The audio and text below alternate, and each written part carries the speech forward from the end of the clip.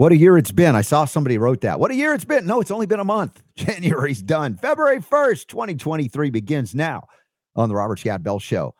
And to say that the FDA is a government unto itself doesn't even come close to what it is. And we're going to talk to somebody who understands not just the oligarchy from a national perspective, but has been involved in it at the NGO level, non-governmental organizational level, UN, UNICEF, etc. And I haven't gotten to speak to many people that have been on the inside of that. I'm very excited to have Aga Wilson on the show today, and she's doing incredible work. She's not there anymore, thank God, but we'll be talking to her about her experience as well as the great work that she's doing now. With her own show and a campaign, #CanWeTalkAboutIt, another vaccine injury discussion. And we've got the debut of Utah Safe and Effective at the Capitol in Salt Lake City tonight as well. So there's a lot happening. We'll see if we can get to all the stories, including a really good question, an acute injury question related to broken bones in the finger, as well as nerve damage and what to do about it. I've got some insight for you there. So stand by for that. RobertScottBell.com/listen for the chat room. We'll see you there in just a moment. And Super Don will get this healing party started right about now. The Robert Scott Bell Show.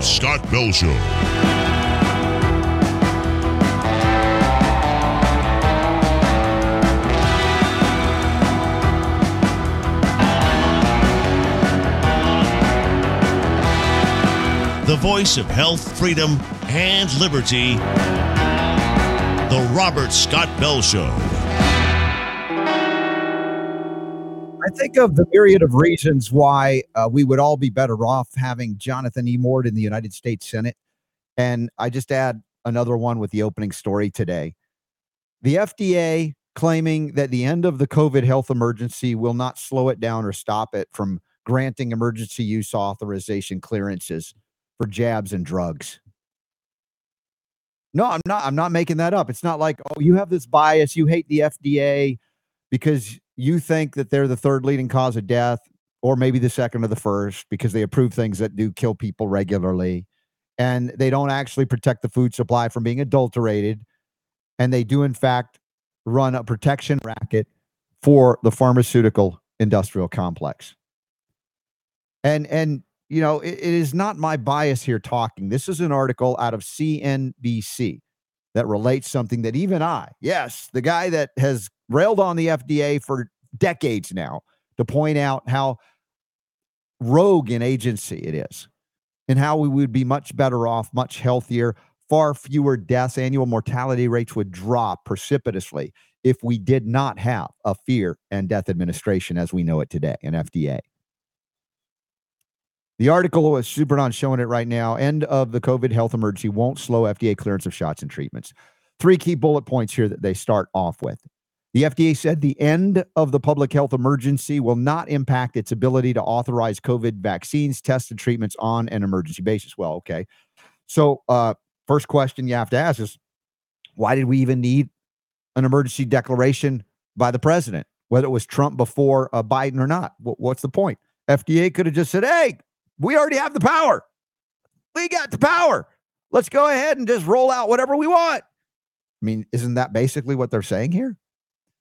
The Biden administration is planning to terminate in May. We talked about this yesterday. May 11th, they said it's a target date because now the Republican-controlled Congress says we're going to rescind it from our perspective of a check and a balance. My gosh, Congress actually trying to exert co-equal powers. Oh, what a shock that is. The FDA, the bullet point here, is use separate emergency powers to authorize Pfizer, Moderna, Johnson & Johnson, and Novavax vaccines. See, this, I don't mean to be naive because I really try to stay up on stuff. But Super Don, all throughout the last 3 years of the declared emergency, I don't recall the FDA ever saying, we don't even need the emergency powers you guys granted us. We've been surprise. We've been using our own. We already had the power. Really? What? Interesting.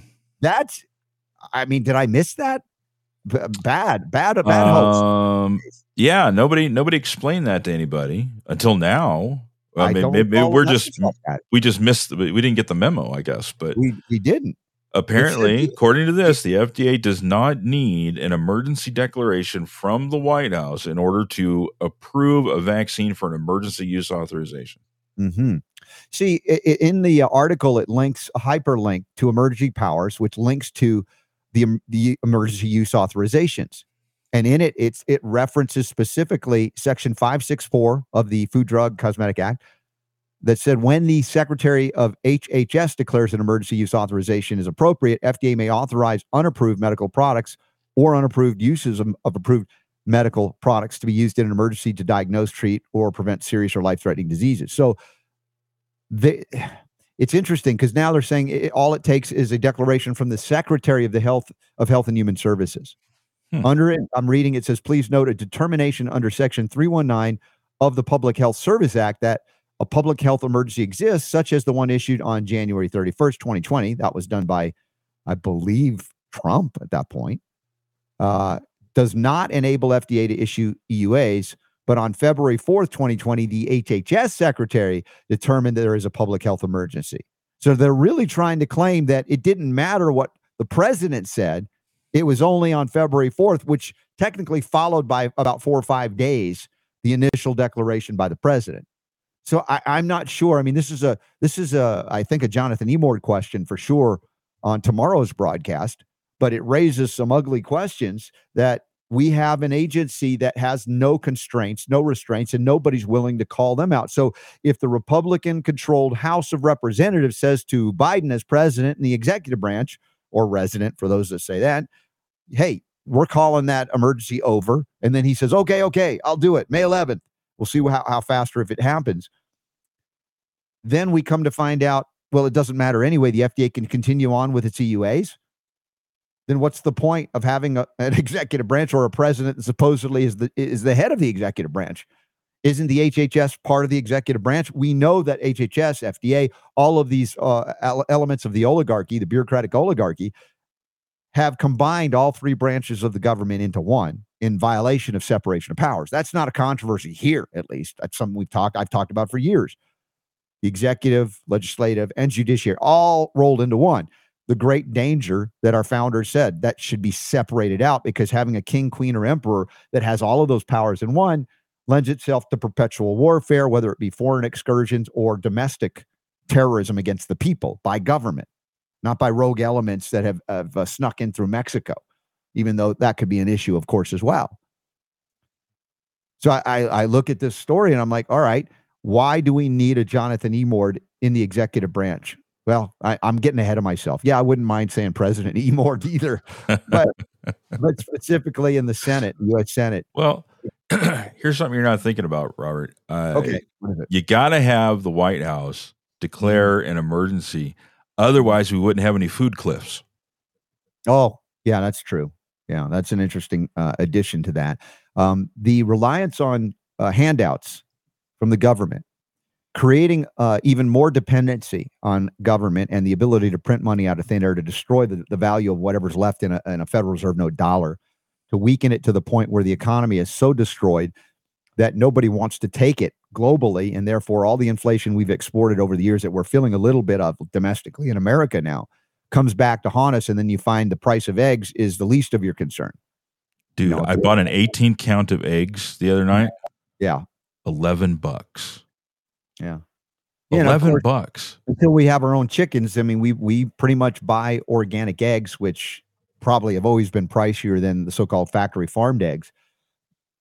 But, our investment in our bodies and our life, it really is. Food is that important. As much as I can grow, I grow. And yet we do make the expense. And I don't look at it in terms of, well, it's unaffordable, because I believe that eating less than adequate or optimal food is unaffordable for me if I were to end up as sick as I was for the first 24 years of my life. So I don't want to go back there. That's not me defending the price of anything. It's just recognizing that there's a lot of artificial input into the so-called economy, some of which is the strange destruction of the egg production facilities, the chicken facilities burning up like they're being napalmed from who knows where, in addition to other claims of avian flu that suddenly they have to kill millions and billions of birds. Based on what? Oh, PCR. Oh, yeah, PCR. Don't get me started on PCR again. Millions of Californians are about to lose COVID food benefits in Orange County braces for a food cliff. So if you had been used to getting, let's say, I think in the article it talks about like $28, you were getting extra little bit, $23. Now you were getting $281 a month for food support or food stamps of some kind. And they're saying that on average, those people will lose 261 of that. So you'll be back down to about $20 a month of subsidy for your ability to get food. Once again, what is more important than growing food, storing food? Besides, of course, having access to clean water, we begin to see what is really important. We become accustomed to having life so easy in the United States and much of the West that we don't realize the responsibility that we have ultimately that has been artificially taken from us, or we've artificially given up because we've been taught we can rely upon these systems of food production to provide cheap, easy access to food forever. And for the poorest among us to then get subsidized by government printing of money. Taxation is really not how they get the money. They print it up. So we're looking at food riots potentially. The concern is suddenly everybody that was dependent upon the government, you're now going to do whatever the government tells you in order to get access to the food that you want, or you'll engage in what we call rioting, looting, violent behavior just for your own survival. We talk about another level or layer of a real life zombie apocalypse. If you get hungry enough, you will do things you wouldn't do when you're not hungry. And I'm not just talking about, hypoglycemic comas that your lizard brain is operating in full force and the higher functions of cognition and knowing right and wrong is gone. That's another aspect of this. So it really portends some things that I don't even like to consider, but I have to, and they are in this Voice of OC, Orange County article that I'm seeing here. And it's linked up in the show notes at robertscottbell.com. Orange County's impending food cliff. Lines for how long does it remain peaceful? If people get hungry enough, all courtesy is out the window. I don't know. It's just human behavior for survival. And to think that would happen in the United States of America, well, the idea of how do you convert an animal to socialism, a wild animal. This may be offensive to some, but I'll go ahead and go through this real quickly. You're out in the wilderness and these animals that you want to capture, and you don't want to spend the effort of actually having to go out and capture and risk your own life in capturing animals in some way, shape, or form. So you just provide a pile of food in one area consistently every day. And the animals come and they eat it. It's free. It's easy. I don't have to hunt for it. There it is. You put up one side of a fence one day. They look at it, not bothered by it. They come back, they eat the food, put on a second side of the fence. Same thing. They come back, they say, okay, third side of the fence. And they come in to eat the food that is in the middle of that thing. Then you put the fourth side of the fence with a gate. Keep it open. They all come in. You close them. Now you got them. And now they'll do whatever you want them to do just to keep that food rolling. And I know it's offensive. So are you saying we're all a bunch of animals or poor people are a bunch of animals? I'm just saying that part of our existence is we have an animal, mammalian body that requires food, unless you're, what do they call the Sahasra Dal Kanwal, the God eaters, those that claim that they can breathe food from the air. I'm still looking for the breatharians. I haven't met one that actually I've seen witness to. Maybe it's possible. I don't put it past it in the multiverse. It's possible, I guess. But I don't think many of those folks that are surviving on government largesse and subsidy have figured out a way to do that. So Super D, I know you're concerned about this as well. I don't know how many people you see lining up for food where you are in Southern Oregon, but these are very real, not fantasies, if you will, in terms of. I speculate that this could possibly, not really. It's not realistic. This is very realistic. Yeah, this is like real world stuff, that you're going to see when this COVID emergency declaration is rescinded on May 11th. It's going to create a problem. And there was already a hunger problem and a homeless problem. So I bring up homeless because you had the eviction moratorium, right? Mm-hmm. Yeah. Where for months and months and months and months, it was like, yeah, you don't have to pay your rent. Don't worry about it. We realize there's an emergency. So you can't evict anybody, sorry, landlords, can't kick people out of their houses. What percentage of people that benefited by the landlord emergency that said you can't evict anybody took the money that they suddenly found and saved it up so that they could then some I'm sure some did, but a lot didn't. A lot of them went, woohoo, I don't have to pay rent. I can buy a TV, I mean, it's so then when, the end of that comes around, they go, okay, well now you got to pay your rent, and you owe $4,000 because you didn't pay rent for several months. Yeah. I know for some people, the idea of socialism sounds good because you think I'm caring for the poor and et cetera, but it is a spiritually bankrupt idea. It's spiritually immature because this is my belief, but God sent us down here for experience and to become autonomous, sustainable, self-sustaining, be responsible for ourselves so that indeed charitably we could help one another because we have abundance. We believe in helping one another, not because we're coerced or deceived or forced or any of those things. And I think, again, the spiritual maturation of the species, if I can say it that way, is something we're going to go through again. Do you think that a centralized bureaucracy can do better than individuals who are doing really well and are lifting others up and helping others that are genuinely in need voluntarily versus by a force? Again, I think the political realities that we witness come to spiritual immaturity in terms of the idea that we can just give stuff away for free. Look, I can choose to give somebody something for free, and I do, just because if I have the ability to do so, I'm happy to do so to help people to heal, for instance.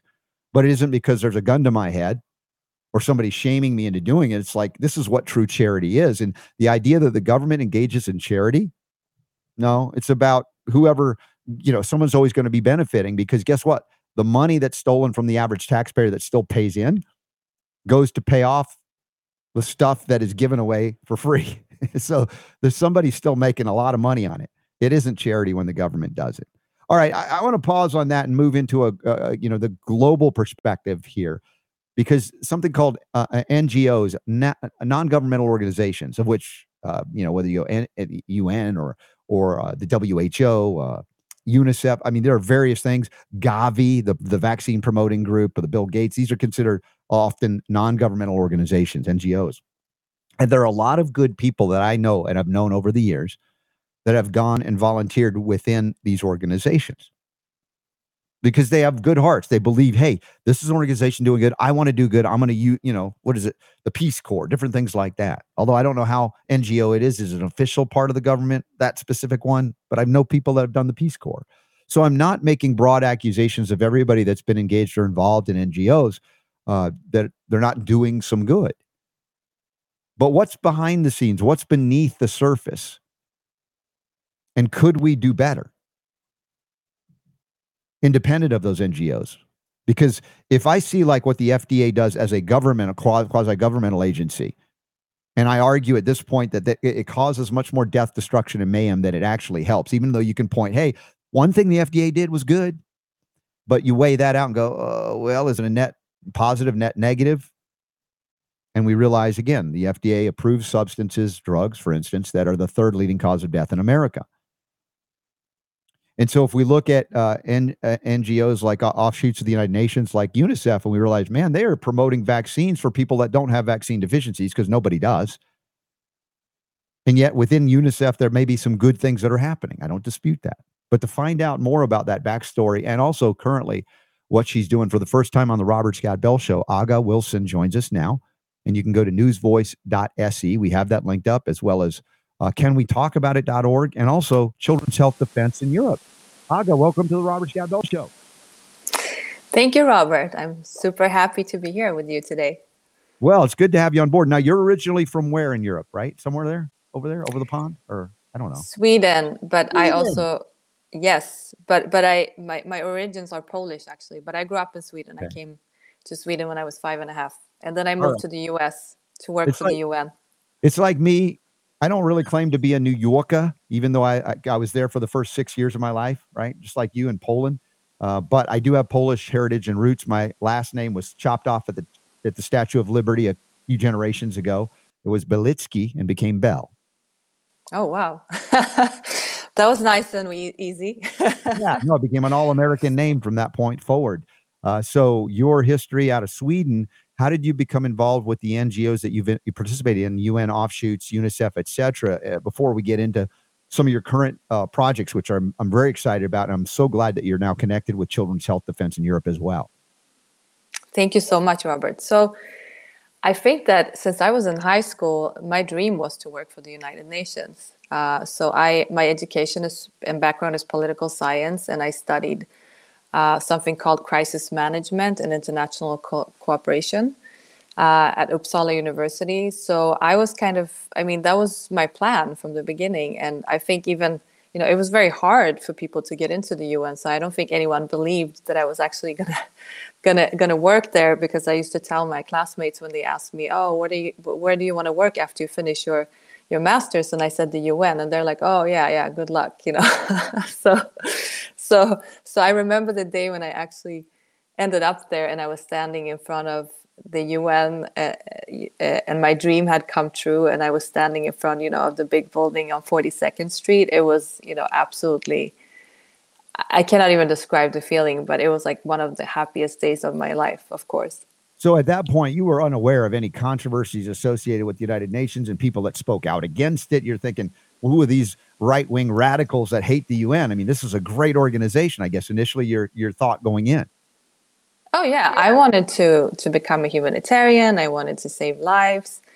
I had read a lot about the UN, even at my university. I took several classes about the UN and just, the global structure. So for me, I don't even think I heard that much. I had heard that much criticism when I started there. So no, I was totally unaware.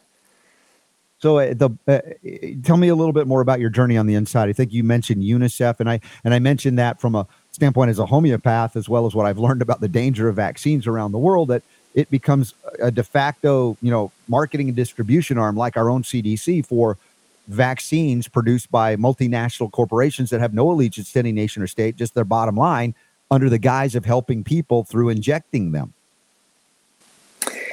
Yeah, so when I worked for the UN, I started working for UNDP, which is the UN Development Program, and I was there for about 3 years, and I was working on something called disarmament and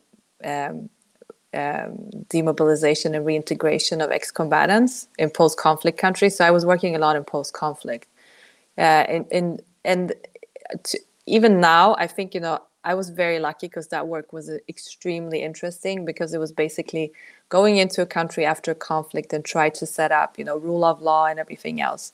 And at that time, of course, I didn't know anything about the corruption or, whatever the UN had in mind. And I think, I met so many incredible people with their heart in the right place that really wanted to make a difference. And I think for many people, it was also frustrating because it's such a huge organization, and after a while you fight and you realize that what am I doing? I'm sitting here at the office writing policies, but what's actually happening on the ground? So but I also was posed with so many challenges. I learned a lot. I learned so much, and all of this stuff I'm using even in my work today, because I was helping coordinate the work of 22 UN agencies, including WHO and the World Bank. And all of them were working on DDR at the time. So when I joined UNICEF, I had the same job. I was actually working with child soldiers and youth that had joined armed conflicts in Nepal. So it was a very, very interesting work. And I can't say, that it wasn't, because it really was. And it taught me incredibly much. But then again... Yeah.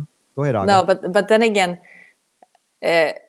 after about 3 months when I was there, I started seeing, that it was nothing of what I have thought it was. A lot of, very big egos, a lot of, crazy people, crazy decision-making processes that were based on egos. So it was a huge disappointment for me as well on so many levels, as things that I saw on the inside that were just, I didn't think could ever happen inside an organization that works for humanity and human rights.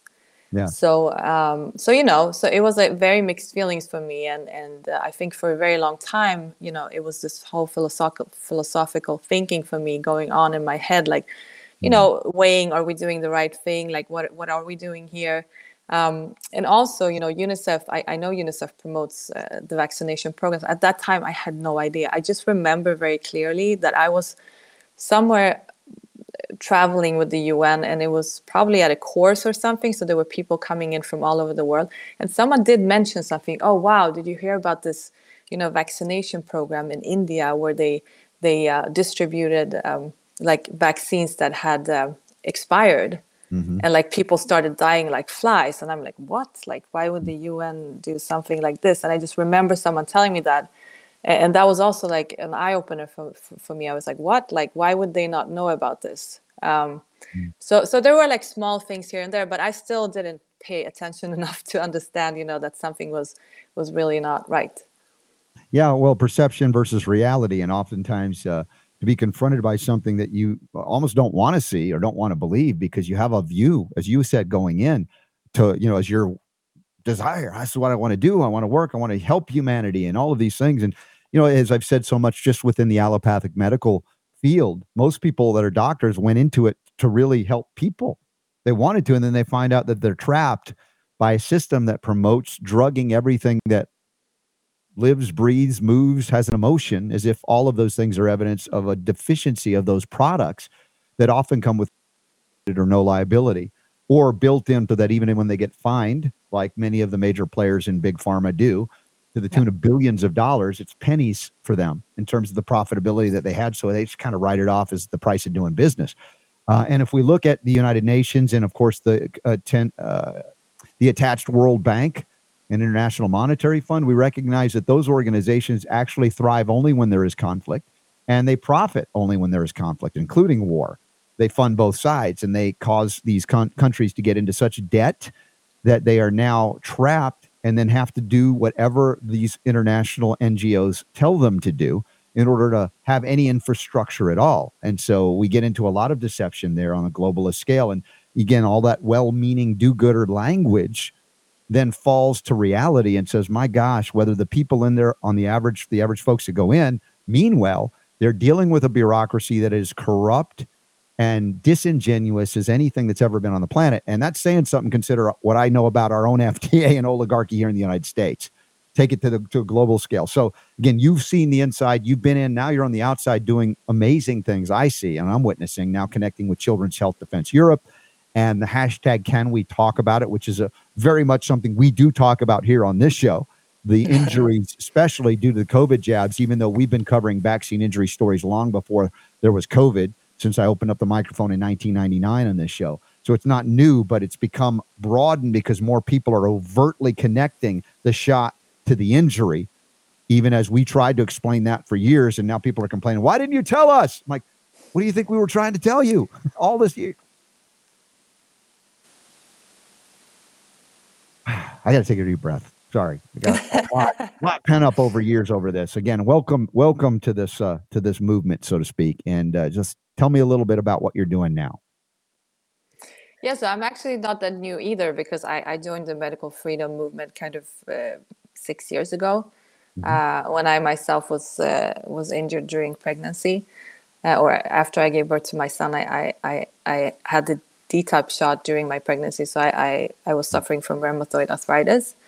So I kind of, even before COVID, I mean, we all kind of knew already that something was not right and things were gonna maybe expand into something not so great. But I think in the beginning, we were trying to get stories from vaccine injured, but they were so gaslighted and attacked online that it was very difficult. So I've had seen this also for many years before. So when the time was right and I saw that these stories started coming out more and more, we did launch the Can We Talk About It campaign, which aims to break the silence about COVID-19 vaccine injury and death.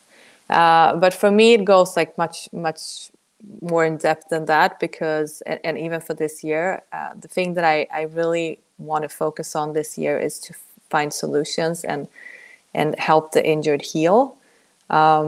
So the campaign also currently works with a lot of doctors and scientists and people doing research so that we can actually get answers to what is actually happening to the body from these vaccines. And as you know, for sure, we know very little still. We're kind of, just at the beginning of this and trying out different things. And it's really difficult because we see that some things work very well for some people, but then for others, it's the opposite.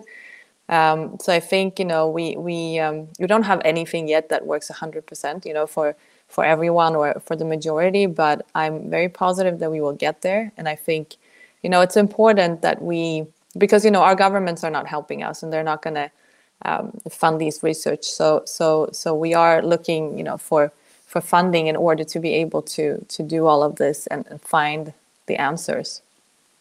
Well, yeah, redirecting the funds that have been swallowed up by the growth of these unlimitedly large and growing bureaucracies is a challenge. As we said, we become reliant upon things like the NIH and NIAID, where in the United States, Anthony Fauci has had decades of rulership as powerful as any king, queen, or emperor in directing billions and billions and billions of dollars of research funds. And those funds only go to the things that are approved of by him or his handlers. And never do we look at actual injuries and deaths due to the things that they're promoting. The money interests that have control over our regulatory agencies and even the direction of research within our research institutions. And I don't think that's unique just to the United States. Most Western democracies have been captured by the pharmaceutical industry at this point. And it's interesting as we look at the so-called vaccine uptake, even though they're not vaccines technically, the mRNA injections, the areas where there have been the least shots or no shots at all have fared the best under COVID, including areas in Africa that they want to target, like they have been through UNICEF, including one of the controversies you didn't mention, I've talked about before, I'm sure you're aware of now, the vaccines that were spiked with HCG, human chorionic gonadotropin, and that created termination of pregnancies when they became pregnant. So there's a lot of corruption, and many people are waking to realize we can't reform those organizations. We must find a way outside of them to create a different track. Yes, I do believe that for sure. But one thing that I do find interesting, or maybe something that they are doing well, is that we do have the international law and human rights, and even if it's not followed maybe by all countries as it should be, it's still a legal framework that we have to use to our advantage as well, because we have all the human rights in the declaration, and where it very clearly says that we should have freedom of speech and freedom to choose over our own bodies and what goes into them and all of that. So I'm always trying to find the positive sides of things, just in order to make something out of it. Yeah, always look on the bright side of life. No, I'm with you in trying to find that that pony in with all the horse manure, right? And yet these organizations, I'm just asking for a level of maturation out there in the audience. And many of you are already with me on this, and probably acknowledge what Aga is sharing with us. That yes, I mean, we talk about the Nuremberg Code. At the same time, I'm glad that it's here. It certainly let a lot of people skirt at the time, and governments like the United States government, through Operation Paperclip, took some of the worst criminals because they liked what their minds could do scientifically or otherwise, and they ushered them beyond the Nuremberg Code.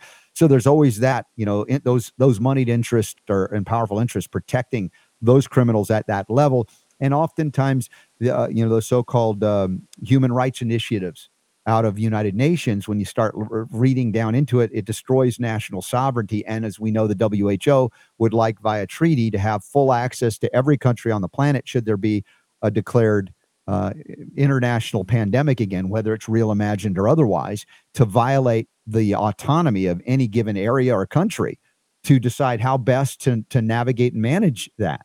And that, to me, is all of the good things that they would attempt to do are destroyed in that moment, because they are operating as de facto, again, pharmaceutical representatives.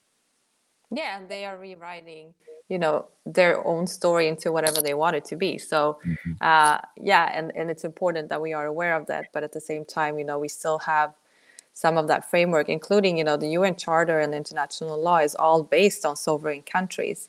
And then again, they can rewrite that and of course change that as much as they want. So Yeah, I do believe that we need change, and I do believe that it doesn't fit anymore to what is happening right now. We don't even have the same type of wars anymore, and all of that structure and the whole UN Charter is built on the sovereign country. So a lot will change now, and I think this is exactly the tower falls, right, to be rebuilt. And we are living in really exciting times where we have actually the opportunity to build the world that we want to see. So even if this crazy war is going on, around us, I still think that if we come together and unite in a positive,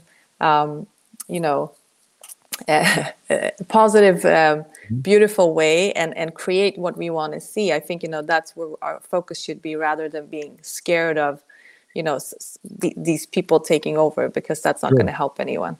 But where do we have the most efficacy in terms of activity? Local and hyper-local. Taking back the ability to have autonomy at the localest of local levels and building on up from there, as opposed to the idea if we can just get together on that global scale and then direct and dictate everybody, they should be doing this, which is, it's so, I don't know, pretentious might be one of the words, but it certainly violates, sometimes thousands of years of cultural norms, and imposes a worldview on a local municipality or people that they are not even interested. And I talk about this as an American when we say we must make the world safe for democracy. I'm like, dude, we're not even supposed to be a democracy. What are you talking about? And it's so violative of autonomy, if you will, self-determination.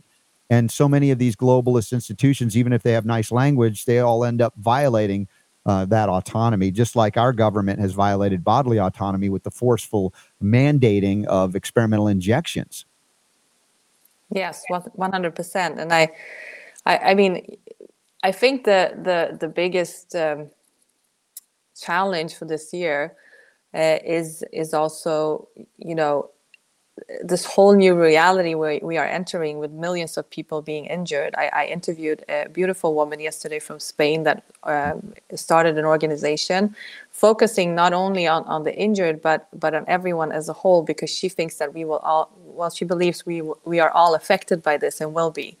Because, it's not only the people that took the shot and got injured, but it's the people that didn't take it and lost their jobs, or the people that will have to take care of a loved one that is severely injured, or the people that lost someone they loved. So it's incredibly impactful, on all of us, and therefore, we need to create a community that really sticks together and supports and helps each other on all levels, because this is it's such a multifaceted process that is going on with all these injuries and this whole rollout of the vaccine. So, I think it's super important this year that to really recognize this and start, coming together, unifying, supporting, and really thinking about, how can we solve these issues? How can we move forward? Because there's going to be a lot of people that are injured and cannot even lead normal lives anymore, where they are functional enough to go to work or do things. So, and our governments are doing absolutely nothing to support these people. They are completely, invisible. They're investing and contributing to more of the problem. And I look at the medical community that by and large participated or went silently along, with very rare exception, and more are on the way in terms of those exceptions to the rule. And I don't look to them to solve the problem that they participated in creating.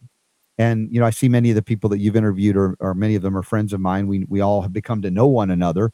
And we're looking to, dare I say, do it differently. But it isn't so different that it hasn't been done, because in the history of humanity on the planet, much of the history of medicine has always been what we would call holistic and naturally focused, rather than synthetic and toxic.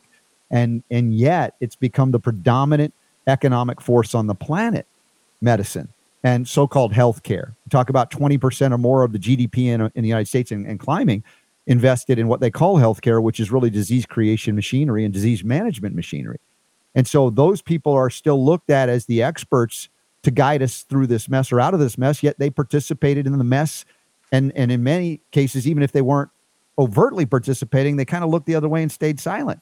Except, again, we're highlighting, spotlighting the good docs that are stepping up.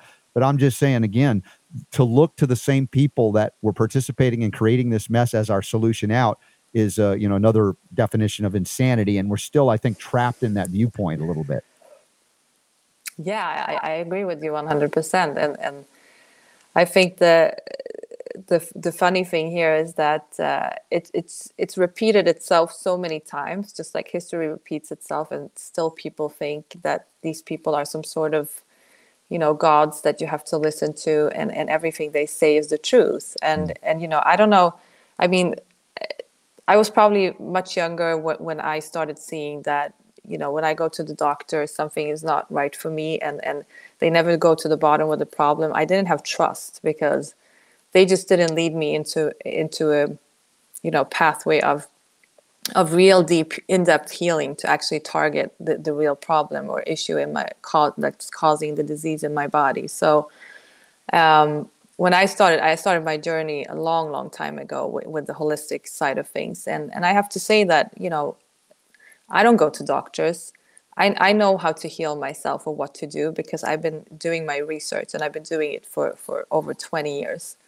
And just like doctors, you learn after a while, and exactly this symptom. Okay, I can do this.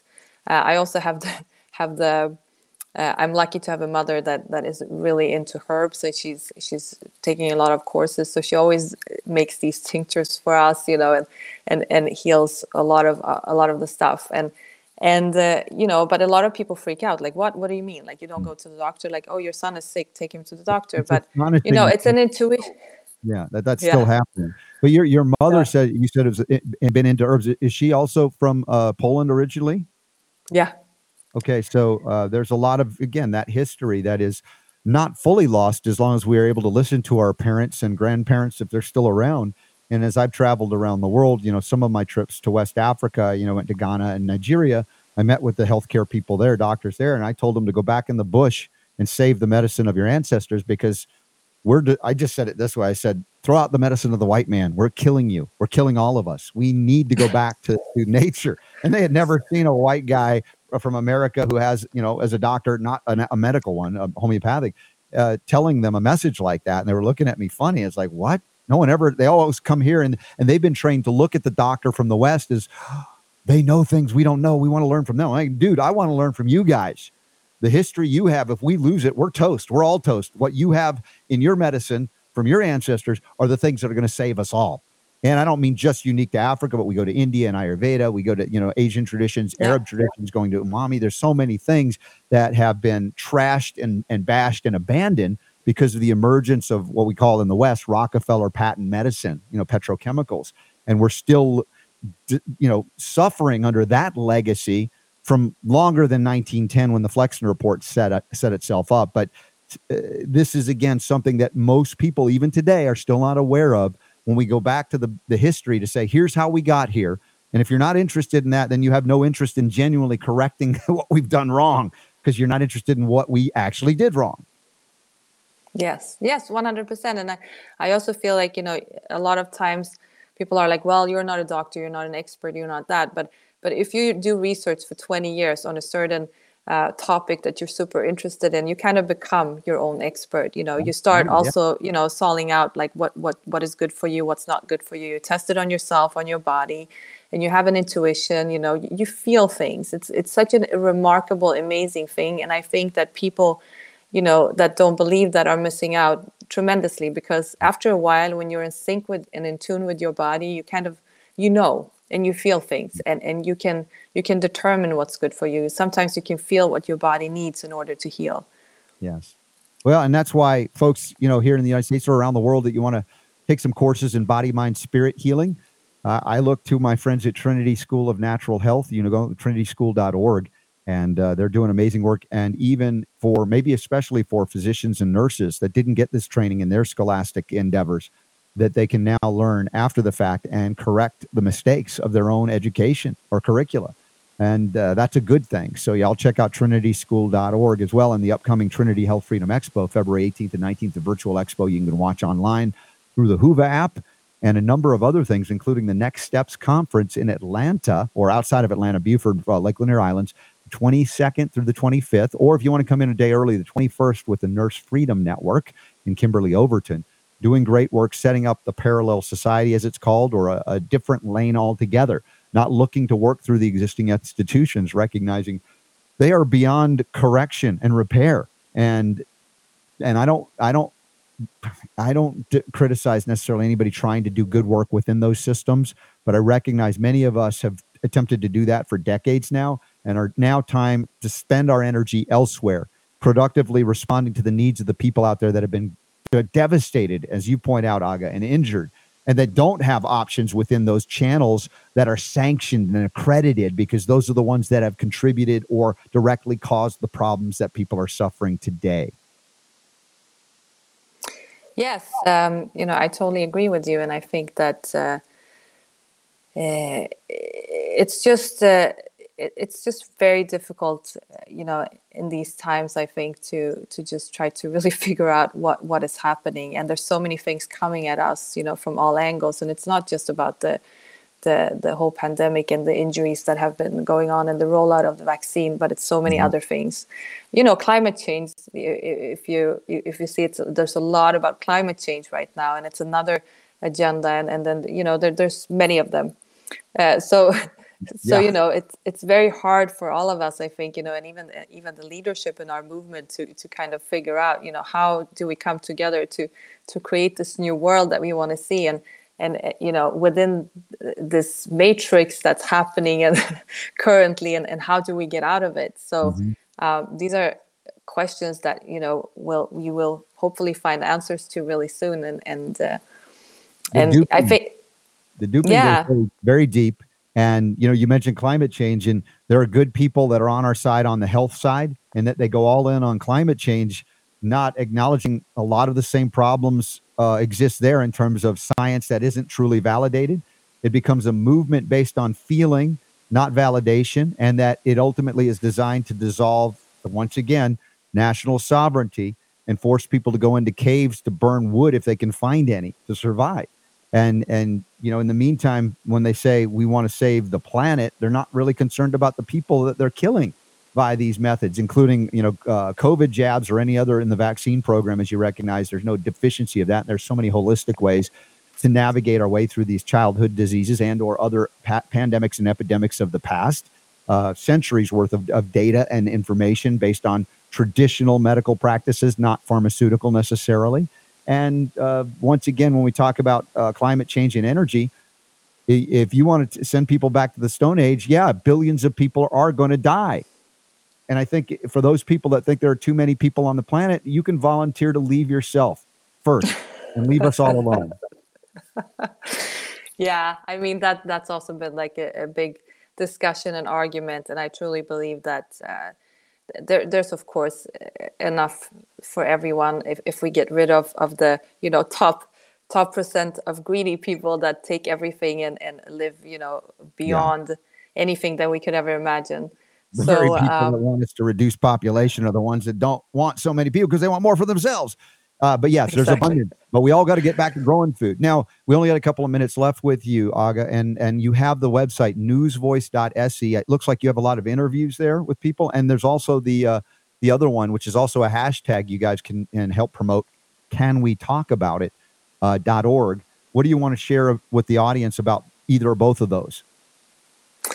Well, so I welcome everyone to join the campaign online and on social media. You can join whether you've been injured or not. You can join also in support of the injured. So we would love for everyone to join and help us really create awareness about this issue. And then News Voice, you can also just go to agawilsonshow.com, and then you'll go straight to that site on News Voice. And same thing with CHD Europe. I think you can go to CHD Europe to videos, and we have all the videos of all of our amazing reporters there, including myself. So I think what do I want to say? I think that I'm really hopeful that this year will be an incredible year. And I think that it's extremely important to step away from fear and really join forces with all the incredible people in our movement, because there's so much going on. And I think collaboration is key to success this year, and that we really need to, come together, unify, help each other, help support each other. Just small things like, doing something small for someone else, or even reaching out to someone that has been injured, or if you know someone that needs help. I think, that kindness and love, spreading that right now is super important, because when we come from a place that's, not fear-based, but from the heart, everything around us changes, and we create, our own reality, and that affects everything. Energy is everything. So I think, I would like to end with that and say that it's super important to do our own self-work and just become better and grow. And please share the various shows and documentaries highlighting and spotlighting the injuries that are occurring and have occurred, and be part of the resolve to really help those in need, if you're able and capable of doing so, as I said, in charity, because even those that claim the monopoly for charity from government are not helping. They're quite the opposite. In fact, they're gaslighting and worse the people who have been injured as well. And Aga, you mentioned briefly an injury that you had during pregnancy, and you have a son. Is your son okay from that? I didn't get that information. No, yeah, he is. And I am suspecting, though, that he was, as a small baby, he was probably having seizures, which probably came from injury. But at that time, I had no idea. I just thought that it was very weird that he had this eye roll things, and he was crying a lot. So it might be possible, I don't know, because I never got it validated, but that's my intuition and my feeling. So, but he's fine now. He's fine. So he managed to recover. He's 6 now, but funny enough, going back to, like how our body sense things. And I see that with a lot of kids that have been vaccinated, they kind of start detoxing themselves by like he took spirulina when he was a kid, and barley grass wheat powder, and he ate it with a spoon. Nice. Like every day, and he would just jump into jars and do that. And I know it's detoxifying from heavy metals, so kids feel, and they know, their bodies tell them what to do, and it's a beautiful thing. So I think we should trust that and follow that intuition, and let them follow theirs. Yeah, and by the way, we have these energy bits. These are organic, clean, third-party validated, verified spirulina and chlorella, which are superfoods, as well as super detox binding agents that are food. And yes, ever since we integrated that at home, my wife's doing so much better in terms of even her energy levels. And for those of you who are looking for food sources for recovery, what Aga mentioned is very valid. And yeah, these kids would just jump on it. By the way, thank you, Super Don. RSB 20, you get 20% off if you go to energybits.com. Aga, you're doing great work, and I appreciate you journeying with me as I had questions for you about that history, about how you ended up here and what you saw, what you witnessed as well. And I pray that we can reach some of those people that are trying really sincerely to do good work within those organizations, to hope, we might have to have rescue operations for them if they get so trapped, because there's a lot of stuff going on, on the surface that most people don't see or still not aware of below that surface. Yes, 100%. And, we need people, we need volunteers. So if people have time to do great work, you can definitely go to the Can We Talk About It website and contact us via the email there. Because, we always need help, and there's so many people out there suffering. So, we're very open to have people come on board to our team. Beautiful. Aga, again, thank you. And thank you for working with Children's Health Defense Europe as well, and speaking such awesome English. Like many of us from America can't do. You did great. Well, I was in New York for 12 years, so I'm not going to lie, that I got my, lessons in English for sure. No, I mean, you've got Polish and Swedish at least as well. Yeah. So I have 3 languages, and then it's easier, I think, to pick up too. My son is learning 3 and almost 4. So, it's amazing to have that, Wonderful. Well, Aga Wilson, thank you so much for being here, and you're welcome anytime, and continue, as I know you will, to do great work and reach out and help those in need. And I'm grateful to connect with you finally. Thank you, Robert, and thank you so much for having me on today and for doing what you're doing, for sure. And it was true pleasure talking to you. So I'll definitely be back. Yeah, well, these are the kind of things, folks, that make my heart happy when we connect with other souls on the same planet. Whether you think it's round or flat or a circle or a rectangle, I don't care. It's okay. Hang out, have fun, find joy, peace, love, and all of that. But it's not happening from outside of yourself. It's coming from bubbling up from within, and then you become a living example for that. We have a question of the day, Super Don, but I don't know if we have time before the top of the hour break. But I certainly do want to acknowledge and recognize our friends at Nutritional Frontiers as well. I think I sent you, they're putting on sale this month, like 15% off sale on a lot of their detox products, which we were just talking about the need for detoxification. And remember, you can always use the code RSB15 to get an additional 15% off anything that Nutritional Frontiers has or sells. And that includes when they have on sale items, you can double dip, use that RSB15 code to get even more, even better. And I love being able to support you all in your efforts to get well. And one of those products I really believe in and I put into practice on a daily basis is this Enter DMG, Advanced Immune Support, because so many of us are exposed, even if we're working to eat well or clean like I do. I can't help but be exposed. Everybody is to things like glyphosate. Oh, and thank you, Aga. You're amazing. You, again, welcome back anytime. I love her. She's terrific. What a golden heart. But to counteract the glyphosate and also, focus on repairing gut as well. The Enter DMG is an amazing product from Nutritional Frontiers. A little lozenge, and even if you're eating organic, you can be benefiting by it, honestly. But if you're not, for sure. And by the way, Super D, did you see? Oh, he's gone down to one like red zone link there. Yeah, your computer's rebooted. I don't know if I can just carry on at that case. Then that's not a problem. But one of the things is we're just saying, how do we help ourselves, much less anybody else, in the midst of eggs that cost $1 zillion an egg and things like that? The recognition that there are access points locally. I know that some of you are in winter climates like I am now, that there's not as much production. I've been reading a lot about the egg production dropping because of the feed, apparently. For those of you who are feeding your own chickens the scraps that they're normally eating, you're probably still producing a little more than most. But there are ways as we move forward, if you aren't already producing, consider that as a viable option to navigate through what some would call a zombie apocalypse, like, food deserts or sudden drop in the support for subsidized access to food. Do you have access to an abundance of food that you can even utilize in trade for people that are in desperate need, so we can break, before it happens, the large acts of criminal trespass and theft that, some would argue could be considered justifiable because, your child is hungry and starving. And what are you going to do? Let them die? Or you go in and steal and thieve at that point? I mean, there have been plays made about that. I think Les Miserables was based on that kind of concept and set that story into motion.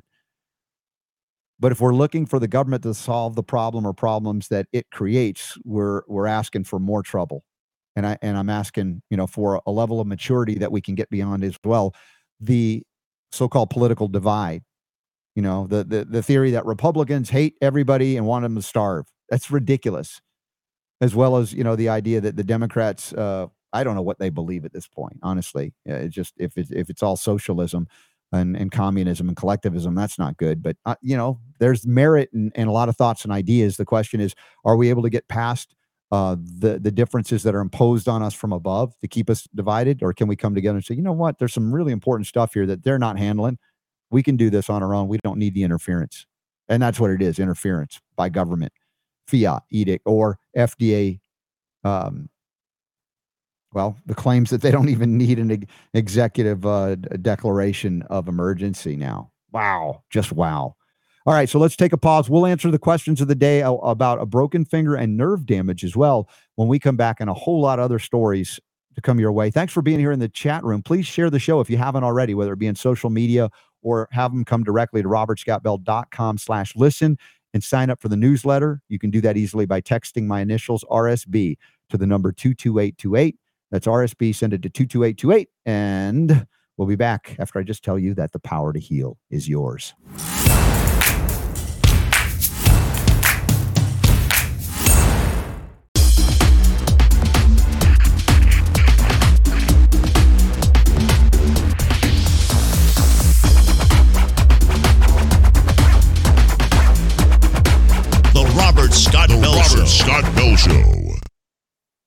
All right, party crash, I guess that was for Super Don as we were going to break the last hour.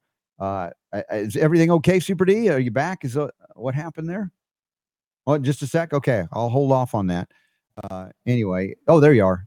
One thing at a time, man. I don't know. I'm seeing no panic on your face because you're so well. Cool. See, so here's the deal. I've got. I'd show you the camera. My studio's a mess because I've taken everything apart, putting it back together. I've got my PC that I've been using for a while now. The one that Steve Feld built for you. Yes, built. Yeah.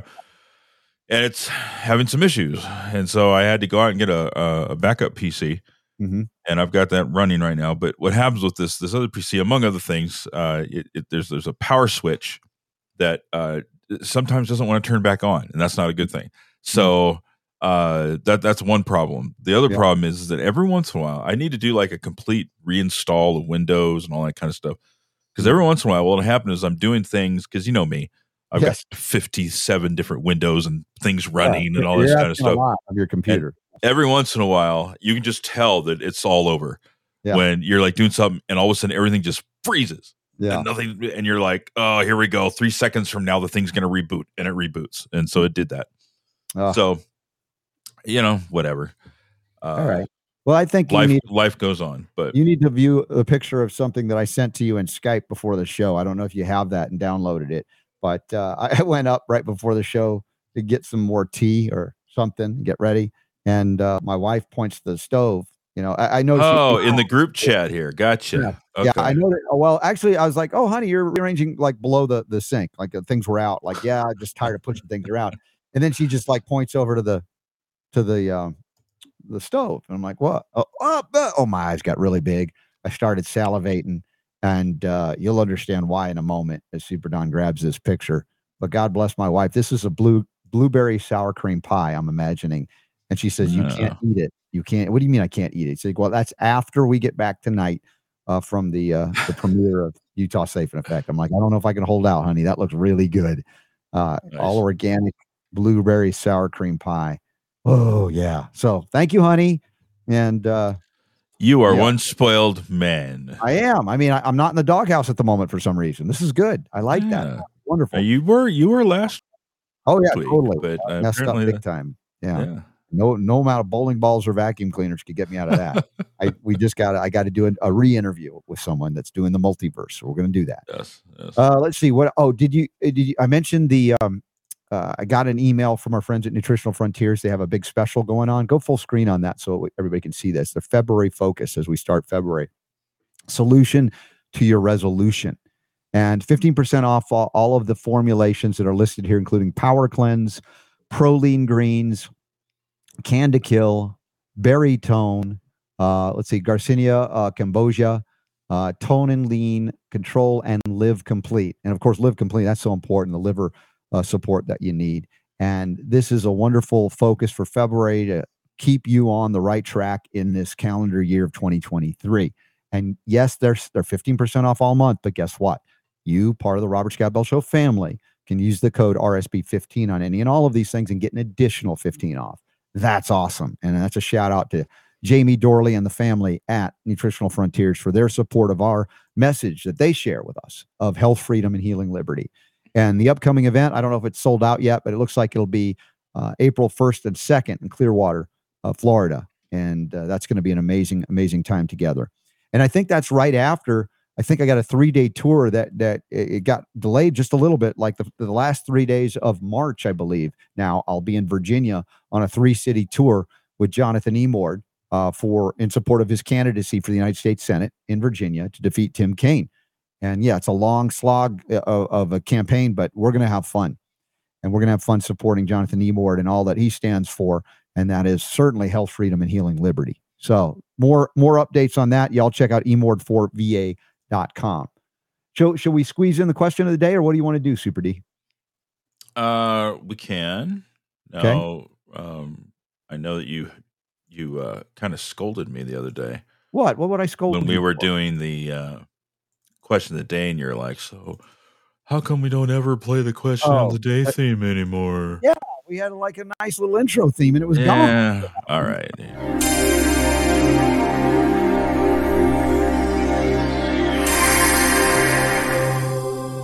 There it is. That's better. I feel so much more complete. Question of the day from Yolanda. Did I really scold you? I think you I might be exaggerating it a little bit. Exaggerate a little bit. I tend not to. But anyway, hi, Robert and Super Don. My friend shattered his ring finger and has to get surgery on it tomorrow. The surgeon said he has to put pins in it and put it back together like a puzzle. What can he do for speedy recovery? He also has nerve damage, Yolanda. Okay, well, the classics, of course, immediately for an injury like that are arnica, homeopathic arnica. And of course, when you're taking it orally and internally, it's the homeopathic form. Because if you use arnica tincture, you don't use that on broken skin, for instance. Although you can use tincture and ointments of arnica topically where the skin is not broken, or use it homeopathically. And that will help immediately with some of the shock and injury and swelling. Now, the other things that we talk about include the use of silver and copper, both for prevention of infection, because it's a weak area and there could be other things in circulation perspectives that might be compromised that could lead to infection. Anytime you're doing a surgical procedure, that leads you from the opening of the open world to the inside of the world that's not supposed to be. So utilizing the silver locally and the gel in recovery would be helpful. But when we talk about nerve injury is most often indicated by the use of a homeopathic remedy called Hypericum perforatum. Hypericum is the Latin name of St. John's wort, W-O-R-T. Now, when you hear about St. John's wort in an herbal form, they talk about it being used for like mild depression, things like that. Although maybe it could be used for more than that. But they also warn you, if you're on these drugs and you take that. But I'm not talking about St. John's wort in the herbal form at this moment. For nerve injury, I would say St. John's wort in the homeopathic form, Hypericum perforatum. If you got a 10X, a 12X, a 30X, a 30C, whatever you got, utilize. If you got a 1M, 50M, whatever you got, use it. And then the other aspects of inflammation. We know copper is about regeneration along with zinc. Systemic inflammation anywhere in the body. So copper is going to be important. So use that sovereign copper we have here. That's an easy thing to add into the mix. And essential fats and cannabinoids, CBD in particular. I would ramp up the essential fatty acids, like Nordic Naturals has got amazing fish oils that are very clean and tested and stabilized, as well as the use of CBD, both in higher concentration than maybe normal because of the unusual injury or issue that you're dealing with. Now, another thing, as you get beyond the surgery, we've talked about extensively the use of symphytum, homeopathic symphytum, which is comfrey, and you can use a comfrey compress over the area to help encourage and rapidify, if you will, the restored integrity. And another mineral along with copper that is critical for the connective tissue that is often overlooked, as everybody says, it's calcium. No, it's silicon or silica. So I would have your friend be on the power dose schedule, if I can call it that, of the Alta Health Product Silica X. That's the tableted form of whole food form of silica, 3 tablets 4 times a day for at least a month to really rebuild the stores and repair quickly. And that's from Jonathan at choosetobehealthy.com. And that's where we get our whole food supplements from. And that you can use the discount code RSB5. I haven't been checking in the chat room. I'm sure people are also throwing some other ideas out, which is awesome. What is vegan friendly? The pie? What now? I'm just seeing this. I'm being distracted by pie comments here, Super Don, in the chat room. I don't know. Tell Nancy her pie looks awesome. Oh, it is a beautiful pie, isn't it? My gosh, is that gorgeous? Jim wants to know if those are vegan friendly. I'm assuming the pie. Is it a vegan friendly pie? I would let vegans eat it. Yeah. Are you vegan friendly? I'm friendly to vegans as long as you're friendly to vegans. All right. If they're not nice to me.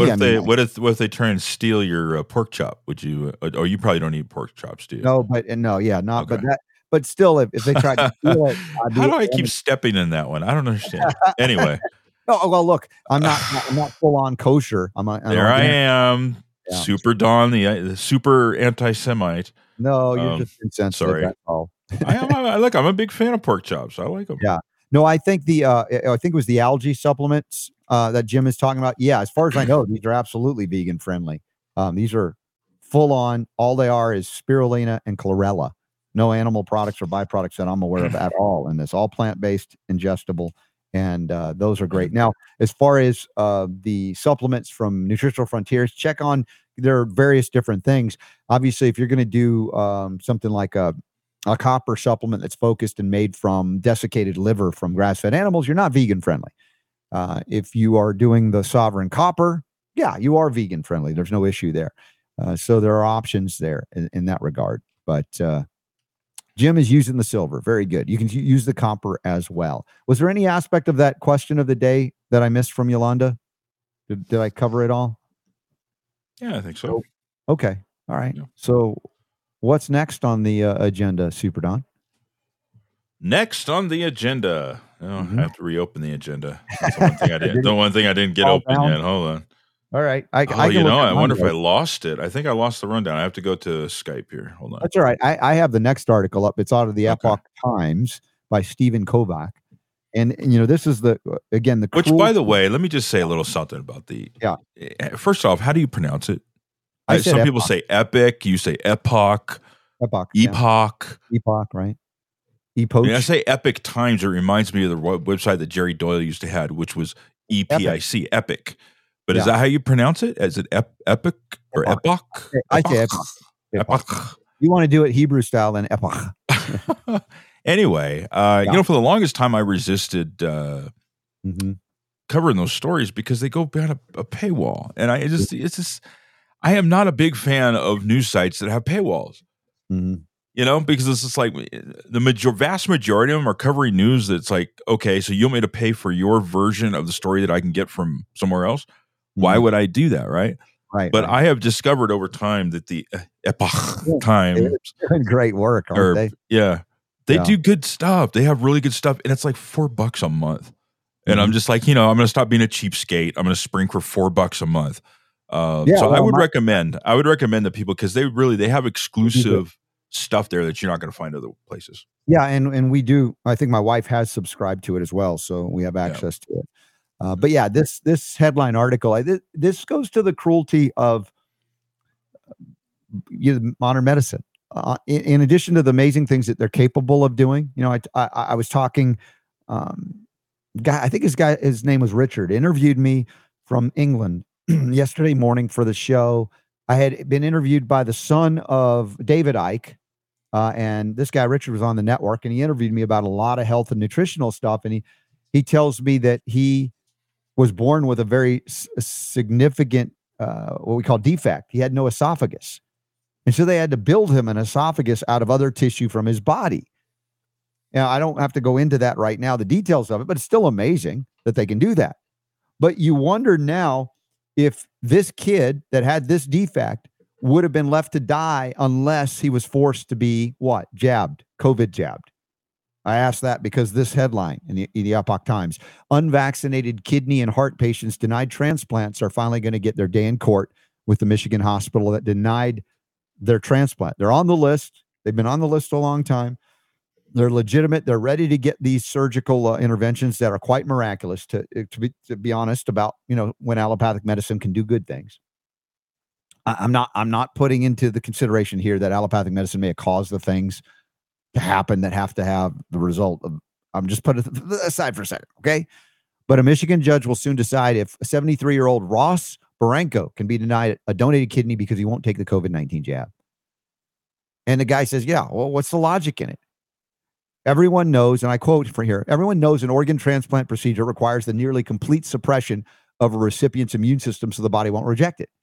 So why then do I need to be immunized against COVID before the operation, right? Even if you were to develop an antibody, it's gone, or any benefit that you would have thought to have had, even though we know the benefit of those COVID jabs are nil. They're jack, And then he was asked about, well, does he think the vaccine would make a difference in his prognosis? He says, yeah, the vax can kill me. Yeah, we know it's not going to help. How does this Michigan hospital or any hospital now not know that? Have they not gotten the memo or memos? It's amazing.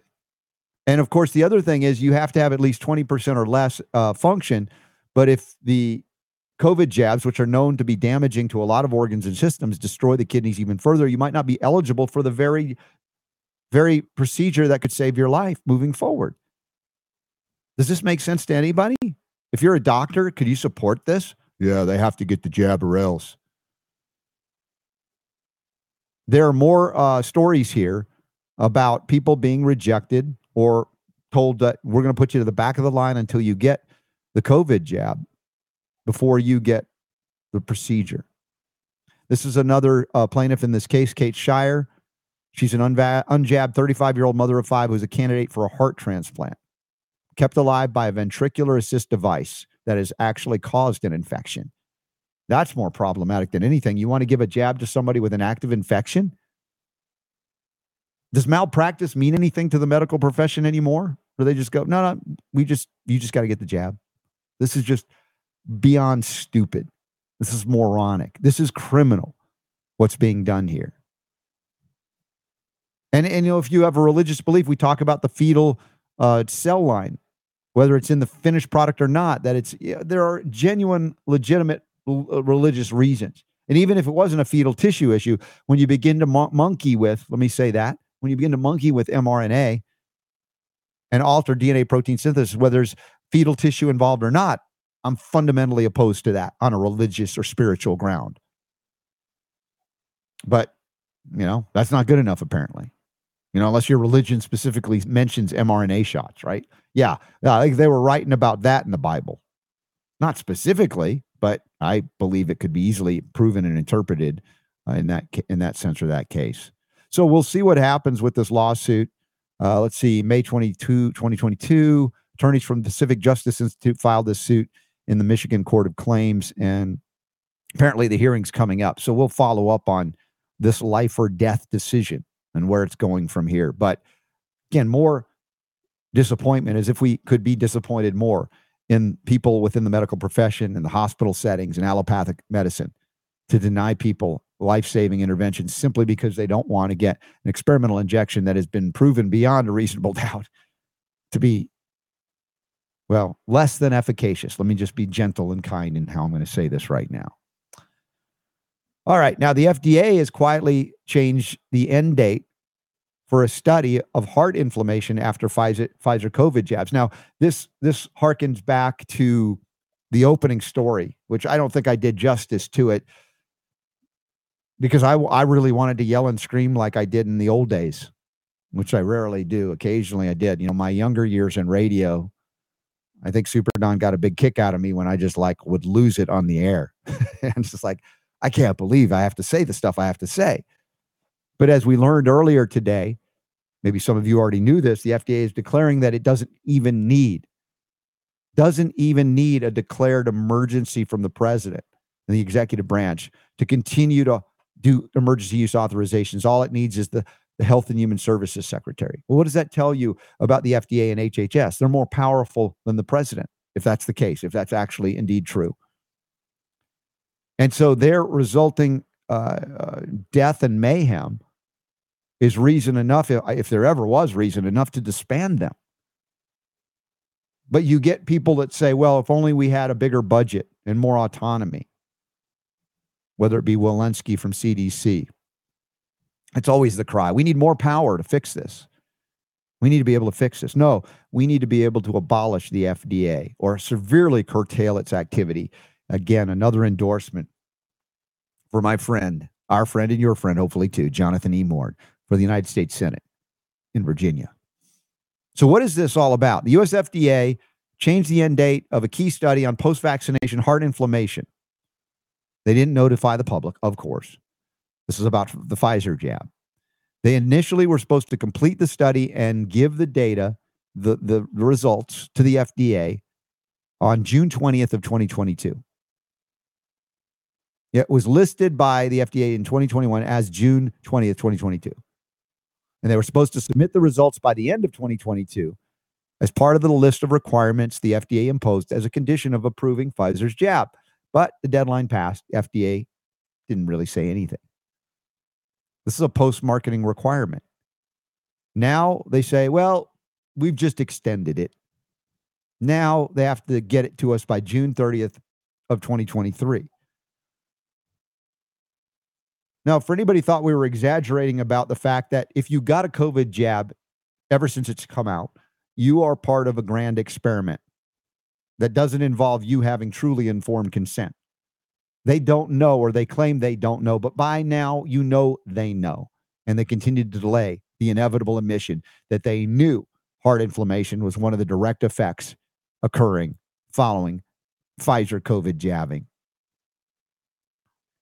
Dr. Vinay Prasad, who's been increasingly criticizing the FDA, says it's so slow, the response, that it'll be entirely moot and it's another FDA failure. How many FDA failures are you going to go put up before doctors, to salvage their own profession, will call for the abolition of the FDA?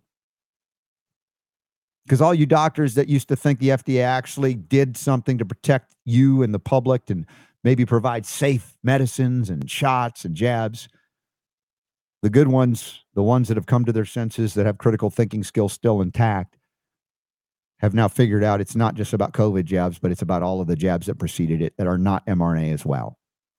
And all of the people like myself that have been called crazy names because we question the sanctity of the sacrament within the Church of Pharmaceutical Mysticism, aka vaccines, we will have been proven to be right. We were right, we are right, and will continue to be right.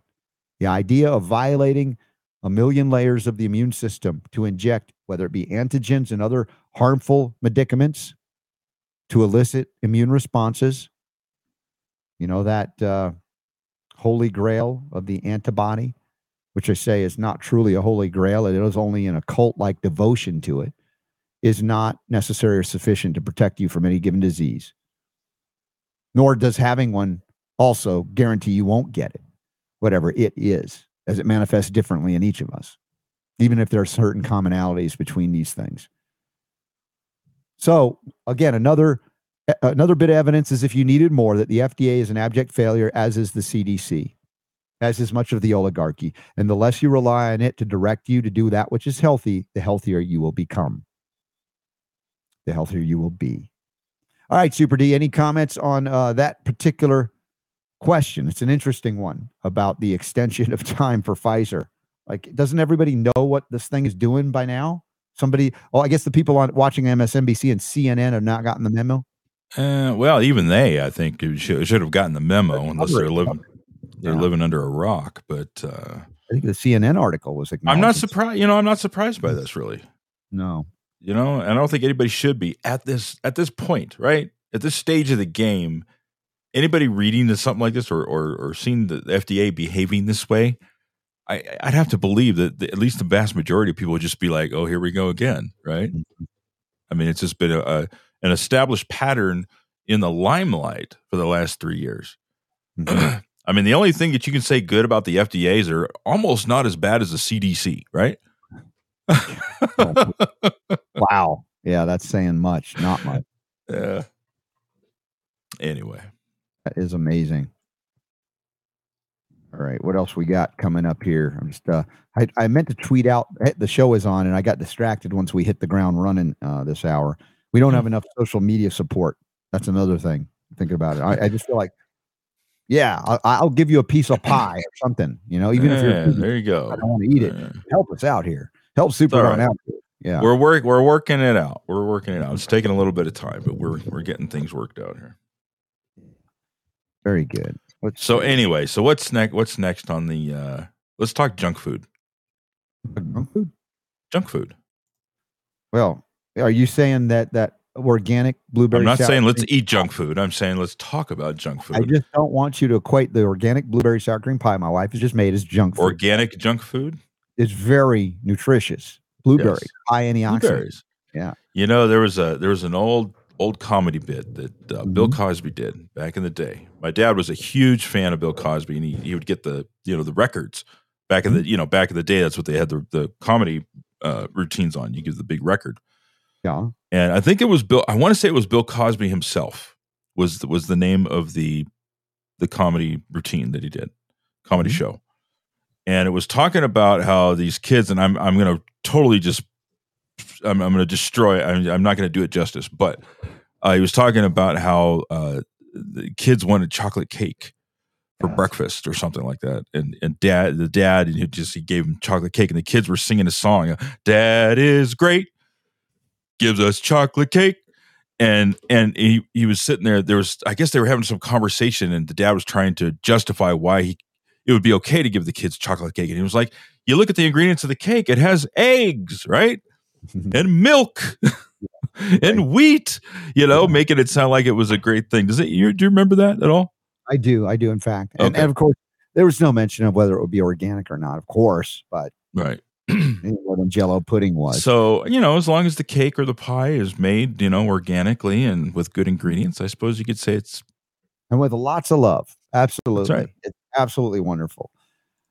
So, all right, we got the junk food thing we want to bring up. Okay. Now, I grew up with junk food before it was organic, highly processed and refined. You see this picture of a woman eating a chocolate sprinkle covered donut of some kind and a muffin, all refined carbs. And of course, now most of it genetically engineered and or filled with glyphosate, the active ingredient in Roundup, punching holes in your gut in addition to providing little or no nutrition. Just a quick sugar hit. According to this article, 1 in 8 older Americans are addicted to junk food. 13% approximately. And I was going to ask Super Don, and then I answered the question as I read into the article. I'm like, who are they calling the older Americans in this group? And then I looked and I said, Super Don, we're in the group. Yeah. We are considered older Americans now. 50 to 80 years of age. And even Super Don has arrived. Now, the history of us, Super D and me. Yeah. I grew up eating that garbage.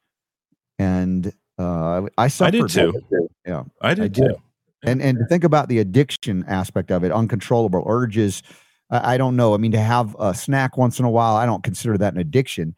But yes, there are people that are genuinely in a problematic state because they're overwhelmed. We think in terms of, or I think in terms of mineral deficiencies, always exacerbating, certain things that may be emotionally based or other things that are traumatic that you reach for food as a you feel like that comfort you didn't get or that love you didn't get, for instance. But a genuine addiction could be the result of a deficiency, as we talk about often, chromium, the mineral chromium, and also vanadium. And there's the food research product that I would urge, if any of you in the 50 to 80 age range or any age range feel like you have an addiction to refined carbohydrates and junk food, please consider taking the food research brand from Jonathan at choosetobehealthy.com, the glucose sugar balance formula. Take 1 capsule 3, maybe even 4 times a day, and that will help to break that cycle very simply. And even if it's not the primary, it could be a secondary, it's only going to help you to have less of those cravings that may exist currently in this case. So how else can we help in these cases? Switching over to organic junk food. Yes, it's a step in the right direction. It's not the be all end all. You're still probably eating some refined carbs, but they tend to be less inclusive of toxic components, whether it be glyphosate or other additives, preservatives, and colorings and flavorings. But there are organic junk foods that are a mixed bag, no pun intended, that may contain some things you still don't want. So keep an eye on that. But I admit that we do have occasionally some organic cookies in the house that we don't even make. They're pre-made. And it's part of the ability in, let's say, a Western world scenario, living and growing up in the West, raising my children on organic food, but giving them the experience of having the food that they are accustomed to seeing their friends eat, just the organic versions of it as well. So it isn't like I was a bean sprouts and tofu family. Not that I'm a tofu fan or ever been one, but you have the understanding of back when that's what they thought health food was. Not necessarily all whole foods, organic foods, including what I believe and perceive to be very beneficial in terms of animal proteins, particularly from clean sources. And I know the vegetarians and vegans disagree, but look, if you're doing well on your diet, knock yourself out, keep going. I've done those diets too. They worked for a while for purpose and then didn't work for other purposes. And now we're not getting into a philosophical discussion of protecting animals per se. That's a whole other discussion. I'm just talking about paying attention to your body's needs, what sustains you. And we are deficient in a lot of minerals. that often can only be found in certain ways, in adequate quantities. And even those quantities we need to supplement because of the depletion in the soils. So those cravings often rooted in mineral deficiencies. Let's see. I should mention the two homeopathic remedies here for often cravings associated with hypocemia. In addition to the mineral chromium, vanadium, we talk about the use of lycopodium, homeopathic lycopodium, lycopodium, and iris, IRIS. Those are two homeopathic remedies that can help whenever you have those cravings.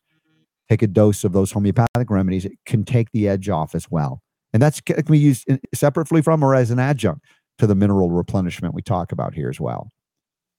All right, Super D, what else we got? Any questions, comments coming in through the chat room? Well, we're not done with junk food. We're not? There's more junk food to talk about? Really? But wait, there's more. It can't be more. By the way, Ula has said tofu is pronounced tofu, spitting it out sound. Excuse you. Yes, she's not. Gesundheit. Yeah, I'm not a big fan of tofu, either. No. All right, what do you got there? Gosh, yeah, more bad news about junk food. Is this a surprise? What is this?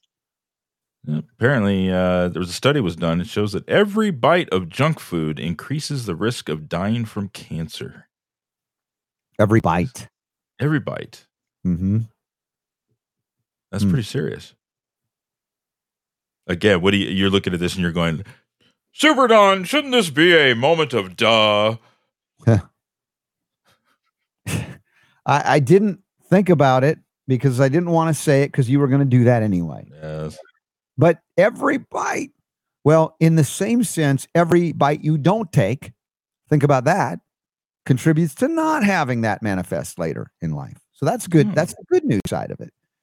And if you choose something that might be considered a junky food, please make it a cleaner version or a homemade version, even of treats and sweets and things that you can do at home with better ingredients. In this particular study, this it was more of a focus on women for whatever reason. And what they did is they studied the diets of 200,000. This is a huge study. Middle-aged adults monitoring their health over 10 years. So this is not hey, we studied something for a week and this is our conclusion. This is a pretty big study. Mm-hmm. And they looked at each person's risk of developing any cancer overall, as well as the specific risk of developing the 34 different types of cancer. Yeah. And they found apparently eating too much junk food displayed a link to an increased risk of dying from cancer, most notably from ovarian and breast cancers. Interesting, huh? Yeah. Yeah. Well, empty calories or calories coming in with toxic poisons, even at minute levels. And this has been a big part of, if I call it an argument, but just an appeal to the intellect on this issue. When people tell me, does it really matter? I mean, the stuff you talk about, I know it's not great, but it's only in there at parts per million. How many times I've referenced that Super Don parts per million argument? Yes. And then you think about the level at which you have life-sustaining functions occurring at the enzymatic levels at parts per billion and beyond. And, that's not even talking about the endocrine disruption, the hormones that also at those levels. It's unfathomably small in terms of ratios. And then you are putting not just one thing in at parts per million, but arguably millions of things in at parts per million, resulting in 1 part per 1 of these things, overwhelming normal metabolic processes, damaging and destroying cellular integrity, connective tissue destruction, resulting in a lack of what? Function, if you have no structure. Just a lack of copper, as we've learned in the last couple of years. Disastrous in terms of cuproenzyme activity and connective tissue integrity. Ula says, do you want to die younger but happy and satisfied, or suffer long eating healthy? Okay, that's an interesting question, Ula. I think she's being sarcastic there. I think she is. That Polish sarcasm. And I am noticing some clicking stuff coming from you, Robert. Should I disconnect on your audio? Why don't you go out and come back in? All right, you have the I don't know. You guys noticing that? It's weird with this technology that we're using, this platform. Sometimes what we hear or what we don't hear, you guys do hear. In other words, it may sound fine between the two of us on here, but you guys are hearing something that's worse than what we're hearing. So I don't know if you guys notice that or not, but let's bring Robert back in here.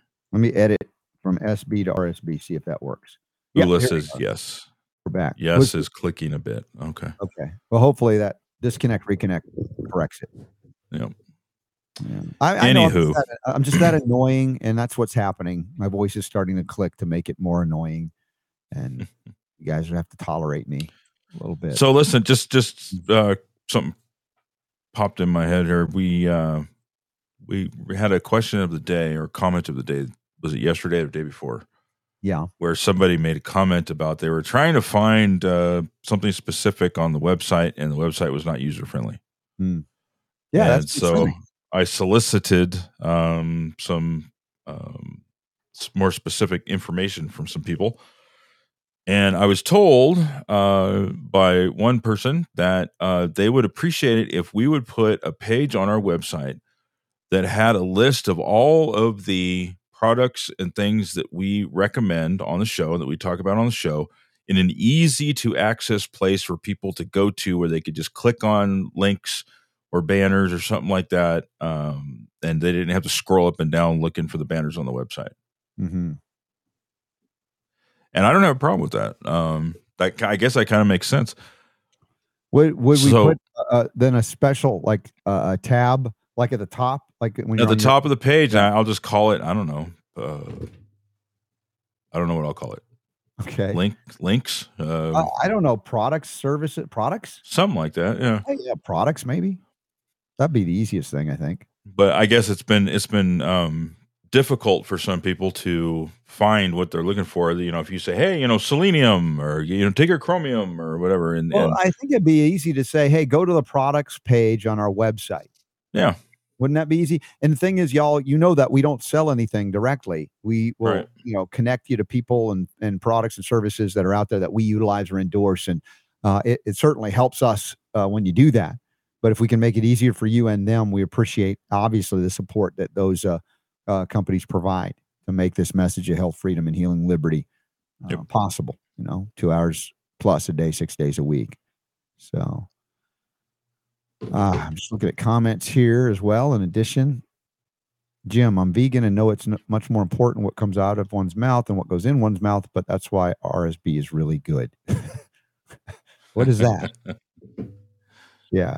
Quality. I don't know. I don't think the pie that my wife made is vegan, because I'm sure there's butter in it. And unless vegans can eat butter, organic pastured butter, I don't know. And also probably, as I mentioned, sour cream. So organic, milk products, unless a vegan can do that. I don't think typically they do. By the way, I think it was Jim that was asking if the energy bits were vegan. Oh, the energy bits. Yeah. I went in and looked at the website and they are vegan. Are definitely. Yeah. Keto and vegan. Yeah. These are awesome. Friendly. Get 20% off RSB20 energybits.com. Let's see. Oh, Marketplace. Steven says you can call it Marketplace. Well, Steven is saying he thought that I was considering a market. Remember we were talking about that, where I was going to, and I still want to do that. It's just. Yeah. And in fact, I connected us, Super Don. I don't know if I sent you this. Both of us were like, when do we get to do all of this stuff? But like when I was at the Nashville event, met some really awesome folks that are promoting an alternative to Amazon in terms of general shopping and processes that we could connect. And if people shop through that for things that they're already going to get anyway, that we would also maybe have some support there. So check back on some of my emails to see if there's something we can follow up on. I mean, it is. And what is it again? What am I looking for? It's an email I forwarded to you. I'm pretty sure, because I signed us up for it. A program that's kind of like Amazon, but not Amazon, that provides, an outlet to be able to get things that people are already buying anyway. Not a multi-level thing, just a place where people can shop if they don't like Amazon. So if I were going to search for it, what would I type in? Just look for emails that I forwarded to you. When? Since Nashville. Are you kidding me? Well, here, let me just say it this way. How many emails do you think you forwarded to me since Nashville? I don't think many from my radio email. The radio. Oh, from that one. Okay, that's that'll true. make it. It'll narrow it down. Okay, I got you now. Yeah. So we have the super secret email. That's right. Right. Okay. That makes it a little more select. So there you go. But yeah, no, All if it was from the other one, I'd be going, yeah, good luck. Okay. No, I'm all right. Yeah. We're good. All right. So let's see. Shout out to Jeff Herzog, our buddy with Radio America USA. Good to see you here. Glad that Speaking you're of radio. Yeah. And let's see. Removing lead. JO531. Hi, Robert. What would you recommend for my great nephew to take to remove lead? His mother moved out of a house that also had mold. He is 2 or 3 years old. Thank you. Now, remember the lead, poisoning of the 20th century was in the early and mid was met with intravenous chelation. And there are certainly doctors that are schooled and skilled in various chelation methodologies for even children, whether it be transdermal or IV, although, you want somebody that's specialized in it. That'll be rapid if there's a very high influx of lead. However, the other mechanisms to do so are increasing key minerals, and selenium plays its role there as well. Homeopathic lead, plumbum metallicum. And also, look, in terms of these kids, some of them will chew them up, but if they can't, they're tiny. You can mix them into smoothies or whatever. The energy bits, the chlorella, is also very helpful here. So as I'm looking at that question about your great nephew, 2 to 3 years of age, these kids can safely ingest these things and have a botanical solution as far as supporting their pathways of elimination. And I said plumbum metallicum, that's homeopathic lead, along with other homeopathic support for the liver. That's the easiest thing and safest thing you can do to help kids remove metals, heavy metals, mercury, etc. So those are some of the things I would look to do there for J.O. that's asking that question. All right, Jim, I love how RSB is so right on with homeopathic. Yes, the reluctant homeopath, because my dilemma, Super Don, this, and I joke about it, is that I've got was it a complex? What's the word about, there's something that every time I bring up homeopathy, I think I'm going to lose listeners. And I know it's a big complex. It's a complex about it. Yeah. Just because I had one show many, many years ago coming off of a trip, I was jet lagged, and I did 3 hours on homeopathy, and it was the most boring show ever. And I've never overcome that. So every time I mention, I'm like, oh no, I've lost another listener. And I know the opposite is true. People love to learn about the remedy. So I'm trying to do better. And here's my Materia Medica. I have it here always to at least channel it energetically if I'm not verbally saying it. So there you go. Okay, what else we got here? Spirulina and chlorella. Yes, the energybits.com. Please check that out. Let's see. Ula's on day 2 of the Silver Aloe protocol, doing it with her son. It helped her sore throat after 2 doses. It's incredible. That's another aspect of recovery for gut-related issues, and everything is gut-related. And so much gut damage has been done, even if people don't have overt gut issues, even if they did a couple of weeks once a year on the Silver Aloe as a kind of a cleanse, part of a cleanse. It's amazing what happens when you do that. Really extraordinary. So yeah. And if you're not sure what we're talking about in Unlock the Power to Heal, the book that Ty and I wrote some years ago, the whole chapter on the gut recovery, you can get it in the book, or you can just go to the bottom of the page at robertscottbell.com. And there is a PDF link, immediate link to that chapter. So you understand how to use it very simply. Let's see. Steve also says modified citrus pectin, MCP, Pectosol by Dr. Isaac Elias of Econugenics has also been used for lead removal. Yeah, it's been years since I've had Dr. Elias on. Oh, Ula says an RSB recommends tab. That's not bad. Or RSB recommends. Yeah. We've talked about that RSB approved kind of thing. But yeah, if we're promoting it, it's definitely gone through that stringent, it's a high hurdle. So if you can find it here and we talk about it, you can utilize it. Absolutely. I will work on that. Okay. Yes. Like you need more to do. Well, that's all right. All right. Let's talk magnesium for on minerals today. One of the articles that Super Don put out today is on magnesium, and it says what you need to know about this important micronutrient. And let's see, Hazel Flight. That's an interesting name. Wrote it from Edge Hill University. A lot of chat about magnesium recently, and that's a good thing. I'm glad that word is getting out. It's estimated that in developed countries, between 10 to 30% of the population has a slight magnesium deficiency. I think that she's understating it, but if she's from official science and universities, I have never heard of Edge Hill University, but they often try to really soft pedal these things. They don't want to get in trouble for talking too highly of nutritional supplementation. Let's see, related to 300 enzymes. Is there anything really new here? It's just a good reminder, I think. I see in my one, it's promoting a life extension magnesium cap. I'm, deferring personally. I use the innate. Well, we used to use the innate response. They changed it and added some synthetic magnesium. I still use and recommend the Mega Food Magnesium because it's truly a whole food form. It's not as high quantitatively as some of the other forms of magnesium, but it also doesn't elicit bowel intolerance, so you don't get loose stools or diarrhea with it. Although if you are constipated and you want to elicit diarrhea, that's one of the safer ways to do it, and you can move on through. But there are other ways to address that as well. But there's also, again, topical transdermal delivery of magnesium. In some cases, that can be very beneficial for local magnesium delivery. And magnesium, of course, critical for ATP production with copper. So when we talk about adenosine triphosphate, the energy powerhouse of the cell, mitochondria, we need copper and magnesium for energy. So if you're low on energy, that could be obviously a magnesium deficiency as well. Let's see. Anything else jump out at you in this thing? People are going to want to eat more chocolate, probably. Raw cacao. Hey, right? That is great. Makes his chocolate cake. Nothing wrong with chocolate. Life extension magnesium. Yeah, that's what they're promoting. I'm sure it's a synthetic form, but I've used their fish oil before, but not the magnesium. Yeah. Yeah. Well, I mean, look, it's good, and we've talked about magnesium a lot on this show. Whether we're talking about internally or topically or whatever, but it works. Yeah, it's good stuff. Now, Ula wants some chocolate cake. Ula, are you coming to the Next Steps conference? It's not far from you, Lake Lanier Islands. Just come on down 85 and cut across.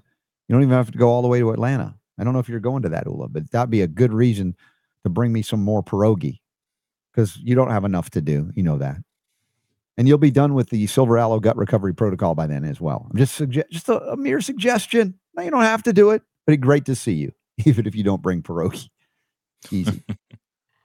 So did we get all the addresses for those that won super duper prizes at the AMA last Saturday? Are we still waiting a couple of addresses so we can send everything out? I think I still need Lorelei, Lori Harvey, and Christy Doherty. Okay, so if you know those people, let them know. Carrie, Leslie, and Ula sent theirs in, and I forwarded all three of those to you. Yeah, Ula's excited because she won a super duper backpack from our friend Dr. Daria. And it's a Beamer backpack, so that's going to be cool. She's loving that. So I haven't put that in the mail yet, so we're working on that. But that's the fun stuff too when you support us directly, if you can, even as little as $5 a month through Patreon.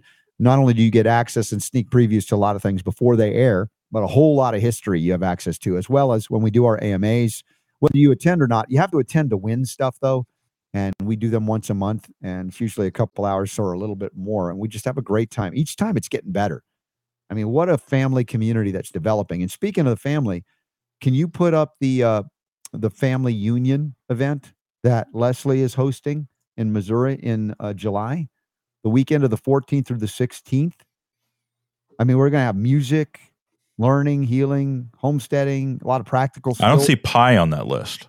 Well, because she doesn't want everybody to come, just me. Oh, I see. Okay. But yeah, food. It's under food. You just don't see it there. Yeah. Oh my gosh. Yeah. So that's going to be amazing. In addition to other events, Super Don, remember we have that one in Las Vegas in September, the Biomed Expo. I want to get that up in the upcoming events tab. Do I have a banner on that? I think I sent it to you. That was one. Of course you did. You sent everything to me. I just don't know where any of it is. Yeah, that one was recent, and that was coming through the one you have too much email from me on. But Biomed Expo would be the term to look up. I need to write this down. Yes. Leslie will be cooking for those that are interested, and we are all interested. So for sure. All right, folks, we are in the home stretch here and heading to the bonus round of the Robert Scott Bell Show today. For those of you who enjoy this show, and if you're here, you probably do, despite the clicking sound that apparently was coming through my microphone. It's gone now, so okay. We reset it. That's good. I would just say, please share the show. If you're new, especially if you like it, you dig it, you think, hey, this is pretty cool. And we are getting new people, new listeners and viewers all the time. You know what? If you're listening to it and you go, God, that annoys me, or man, I wish you would talk more about this stuff, or you guys really suck.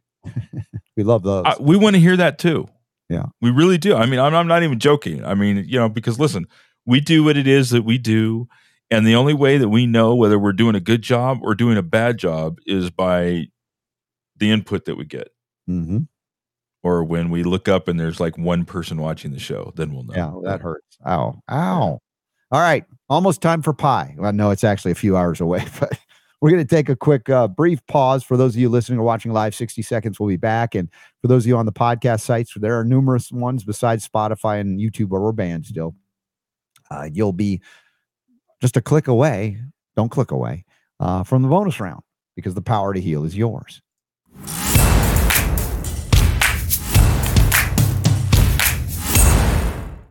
We got a practical message from Jim on the break. If you guys sucked, I wouldn't listen. That's right. Okay. Well, no, look, we appreciate that. We really do. Yeah. But we're not going to sit here and pretend like we know everything, or at least I'm not. Yes. Mr. Know-it-all. Rude. Pat posted a rude picture. Anyway, it's funny. In the chat room live, if you're watching. By the way, Super D, I noticed, again, we're still temporarily apparently banned on LinkedIn. So we probably have more room to send it out. How many more places can we send our video stream out through Restream if they're not going to pick it up? Well, okay, the way Restream works is that there are basically partners that Restream has that they are able to seamlessly just connect to. Mm-hmm. And unless they've come out with some new ones, and I'll have to go and check, but I don't think they have. Okay. We're on all of the ones that we can we're use. compatible with. Okay. Our show is compatible with. So there's no other way we can get onto others at the moment. No, because it's a thing where Restream has to have an agreement with that platform, and then it's a part of their service. So, but it goes out live on Rumble, though. A lot of people are picking it does, yeah. And that now that one's a little different, because there are some platforms out there, they use what's called an RTMP connection. Yeah, where you get the info from Rumble. It's like what happens every day. I have to go to Rumble. I have to go on and say, okay, I want to do a live stream, and I have to put the information in on what the name of it's going to be and all that stuff, and then I have to upload a image to it and stuff like that, and then it gives me like a password and a thing, and then I have to input that in Restream every day for the show. So, and there's other platforms. Odyssey does the same thing. Yeah. Brighteon does the same thing. So if there is another platform out there that doesn't cost us an arm and a leg that connects that way, we can do that too. Gotcha. All right. Well, put it out there. If anybody's got something more. Just going back, I think about the image. I'm glad we were able to play that yesterday of Mom dancing on her birthday. Oh, yeah. I still think that was so cool. While that movie came out in 1934 when she was born, and she's out there at 89 dancing to it. The Gay Divorcee. Okay. Yes, that was the movie with I keep wanting to say Gene Kelly, because it was Gene Kelly that my wife has a crush on, or had a crush on. It wasn't Singing in the Rain. Huh? Yeah, that was the one, the guy. But this Fred Astaire and Ginger Rogers. Right, that's what it was. So, and again, thank you, Babry Oren and Folium PX, dude. I'm telling you, this stuff is so good. Supercharged antioxidant, binding heavy metals, binding radiation stuff. This stuff is amazing. A 3-pronged approach. If you go to Folium PX, FOLIUMPX.com, really good science to support it. And if we talk clinical observation with my mom, one of the greatest examples of how good that stuff is. If you haven't invested in it, get the 3-pronged approach, give it a go. I think there's a money back guarantee and everything, but the stuff's amazing. So folks, please give it a try. FoliumPX.com. And I also want to take advantage of this time that we have together to remind everybody about the commemorative silver rounds that we have available on the website. Oh yeah, show that. I will here momentarily. There we go. Now you have one of these. I don't have one of these yet. I got to get one of these. Yeah, I'm going to show you. Here's mine. It comes in a nice little case. I'll open her up. and there she blows, and she's in a plastic case, protector. I call it that, but here you go. If you can see that, dude, those are so cool. I saw. Yeah, it's shiny. Yeah, I want one. It's a Health Freedom coin in support of Health Freedom limited edition, and you're never going to lose the silver that you have, no matter what. That's going to be there. So if that is super cool. Want to get that commemorative edition silver round, so those are available, and I would just get one. Not only do you have something that looks really cool, and are you able to get something that helps support the show, but you've got silver. I mean, it's not like it's I bought this trinket, or something like that. I'm gonna toss it in the a desk drawer somewhere. It's not plastic in China. This is it's you're making an investment in a precious metal that is going to be worth something forever. So just wanted to make sure I reminded you guys of that. And also, yesterday, or actually day before yesterday, was it day before yesterday when the board wouldn't work? And it was right at the opening of the show too, wasn't it? You had asked if we could play. There was a promo that we put together. Yesterday. That's right. Yeah. Yesterday. It was with David Avocado Wolf for the opening the show yesterday. Right. So, and we covered a story about how they, once again, for the 27th time, did a study and found that our healthcare system sucks. And there's a promo that we had put together back in, I want to say it was 2009. We put a whole string of promos together. That's like 14 years ago. And you're to your point, it was like, really, again, they're admitting how much they suck and nothing has changed, right? Because they're investing in the same suckiness and saying, yeah, we'll make that better. Yeah. Or suck a little less or suck a little more. I don't know. But the reality is, back then there was an article that said, healthcare, U.S. healthcare gets a D. A D. And for those of you who may be listening and you didn't have the privilege of listening to Robert Scott Bell 14, 15, 16 years ago. He would go on these rants sometimes. Yeah. And it's, I don't know. I listen to these things. I'm like, who is that guy? I've mellowed. Yeah. And I would catch these and I put these together in promos that we would use to promote the show. Like we'd send them out to other radio stations and things like that. And so here is, I was only on 2 to 3 hours a week at that point on one day. So it was easier to catch me in a rant. You were a 3-hour show at one point, then they cut you back to 2 hours. And you were on every Sunday. Yeah. And so anyway, so here we did a promo and it was about the healthcare system getting a D. And it was timely yesterday, but I guess we can replay it now that the technology is cooperating. Here is the promo for the Robert Scott Bell Show from 2009 about the healthcare system getting a D. Rocking the health world through the power of radio. The Robert Scott Bell Show. U.S. healthcare system gets a D. That should be D for duh. I mean, who's not surprised by that? The U.S. ranks at the bottom among industrialized countries for life expectancy, both at birth and at age 60. The Democrats think that giving more power to the federal government to regulate and fund it will make it all better, right? This is the argument now. We got a D. We need more government. Taking on bureaucrats and corporations that would stand in the way of health freedom. This federalization of disease care, all of this, the devastating news, we got a D, leads to what? More government. And I feel like I'm repeating myself for my longtime listeners. I'm sorry, but I must, because the programming, or let's say the reprogramming, or let's start with the deprogramming, is still necessary. A pharmaceutical monopoly does not a healthcare system make. I can't believe I have to say that. The voice of health, freedom, and liberty, The Robert Scott Bell Show. Well, there you go. Dude, man, that was all you. I didn't know that all that was going to happen when I did those things.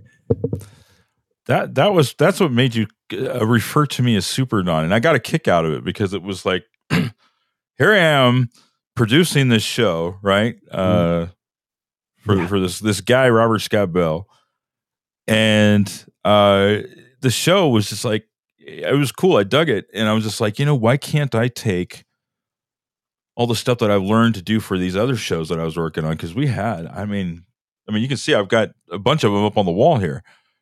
tons and tons of shows at the network and stuff. And I was like, I'm going to take some of that stuff and I'm going to put it on this show over here because nobody seems to be paying attention to this show over here for some reason.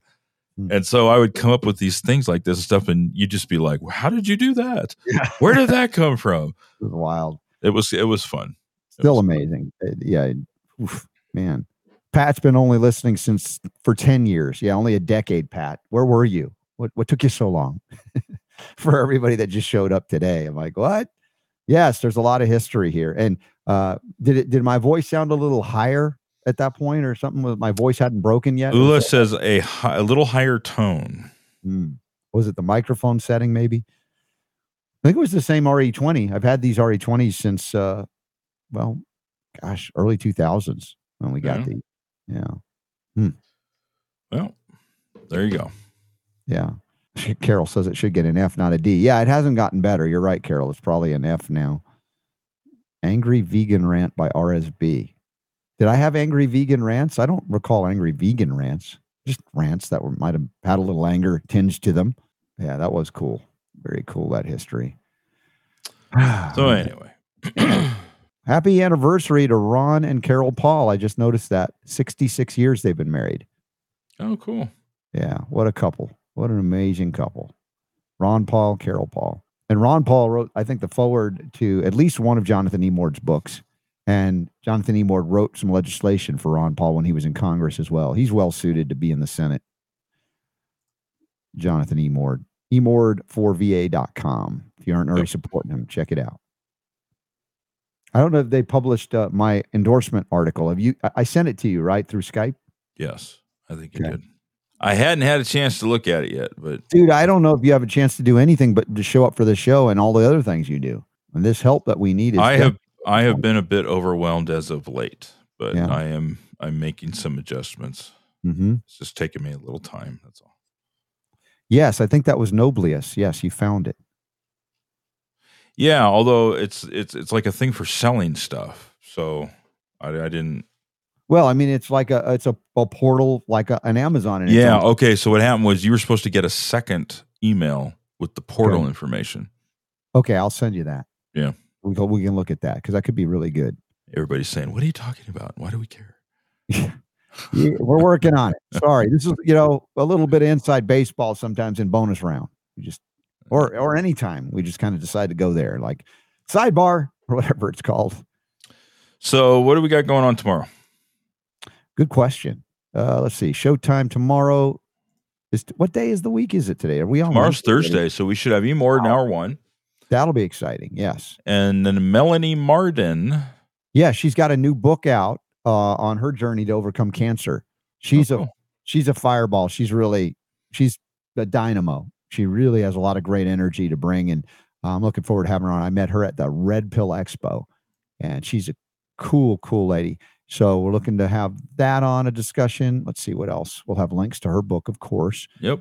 And then on Friday, Laban Ditchburn and Vera Sharav. Wow, what a show. Have any of y'all been watching Vera's new documentary, on how the parallels of Nazi Germany years leading up to it are happening again today?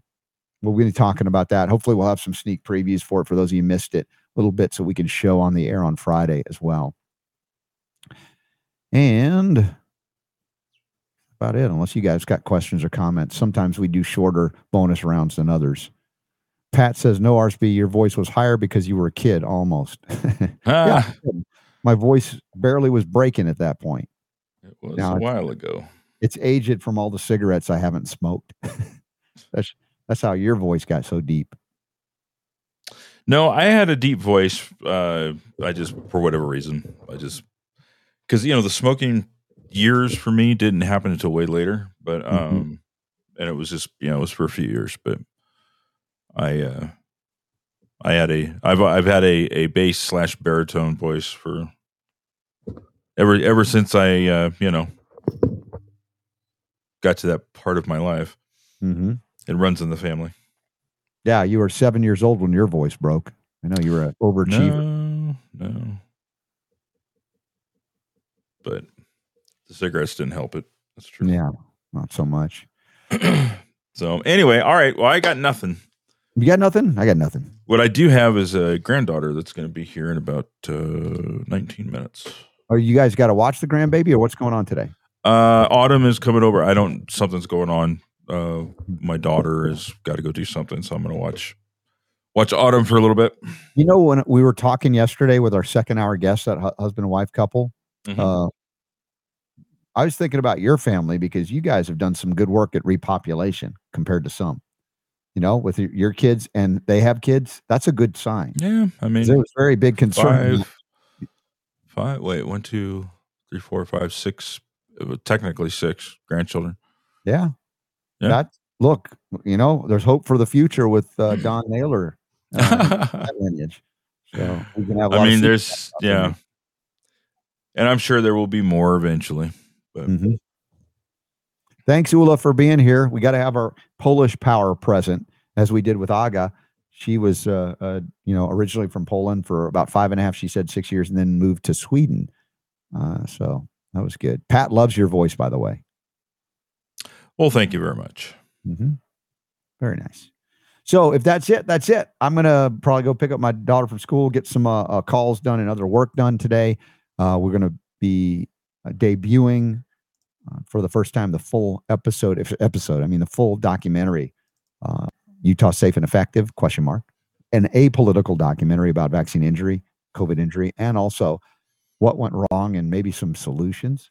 And as soon as we have the full-on links for everybody, I'll let you know. We played the preview of it as well. And I'd love for you to share that. And of course, anecdotals or any of these others.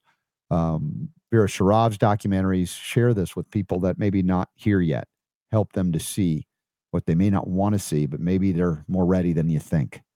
So don't be bashful about sharing some of these links with some friends that are on the fence or not here yet.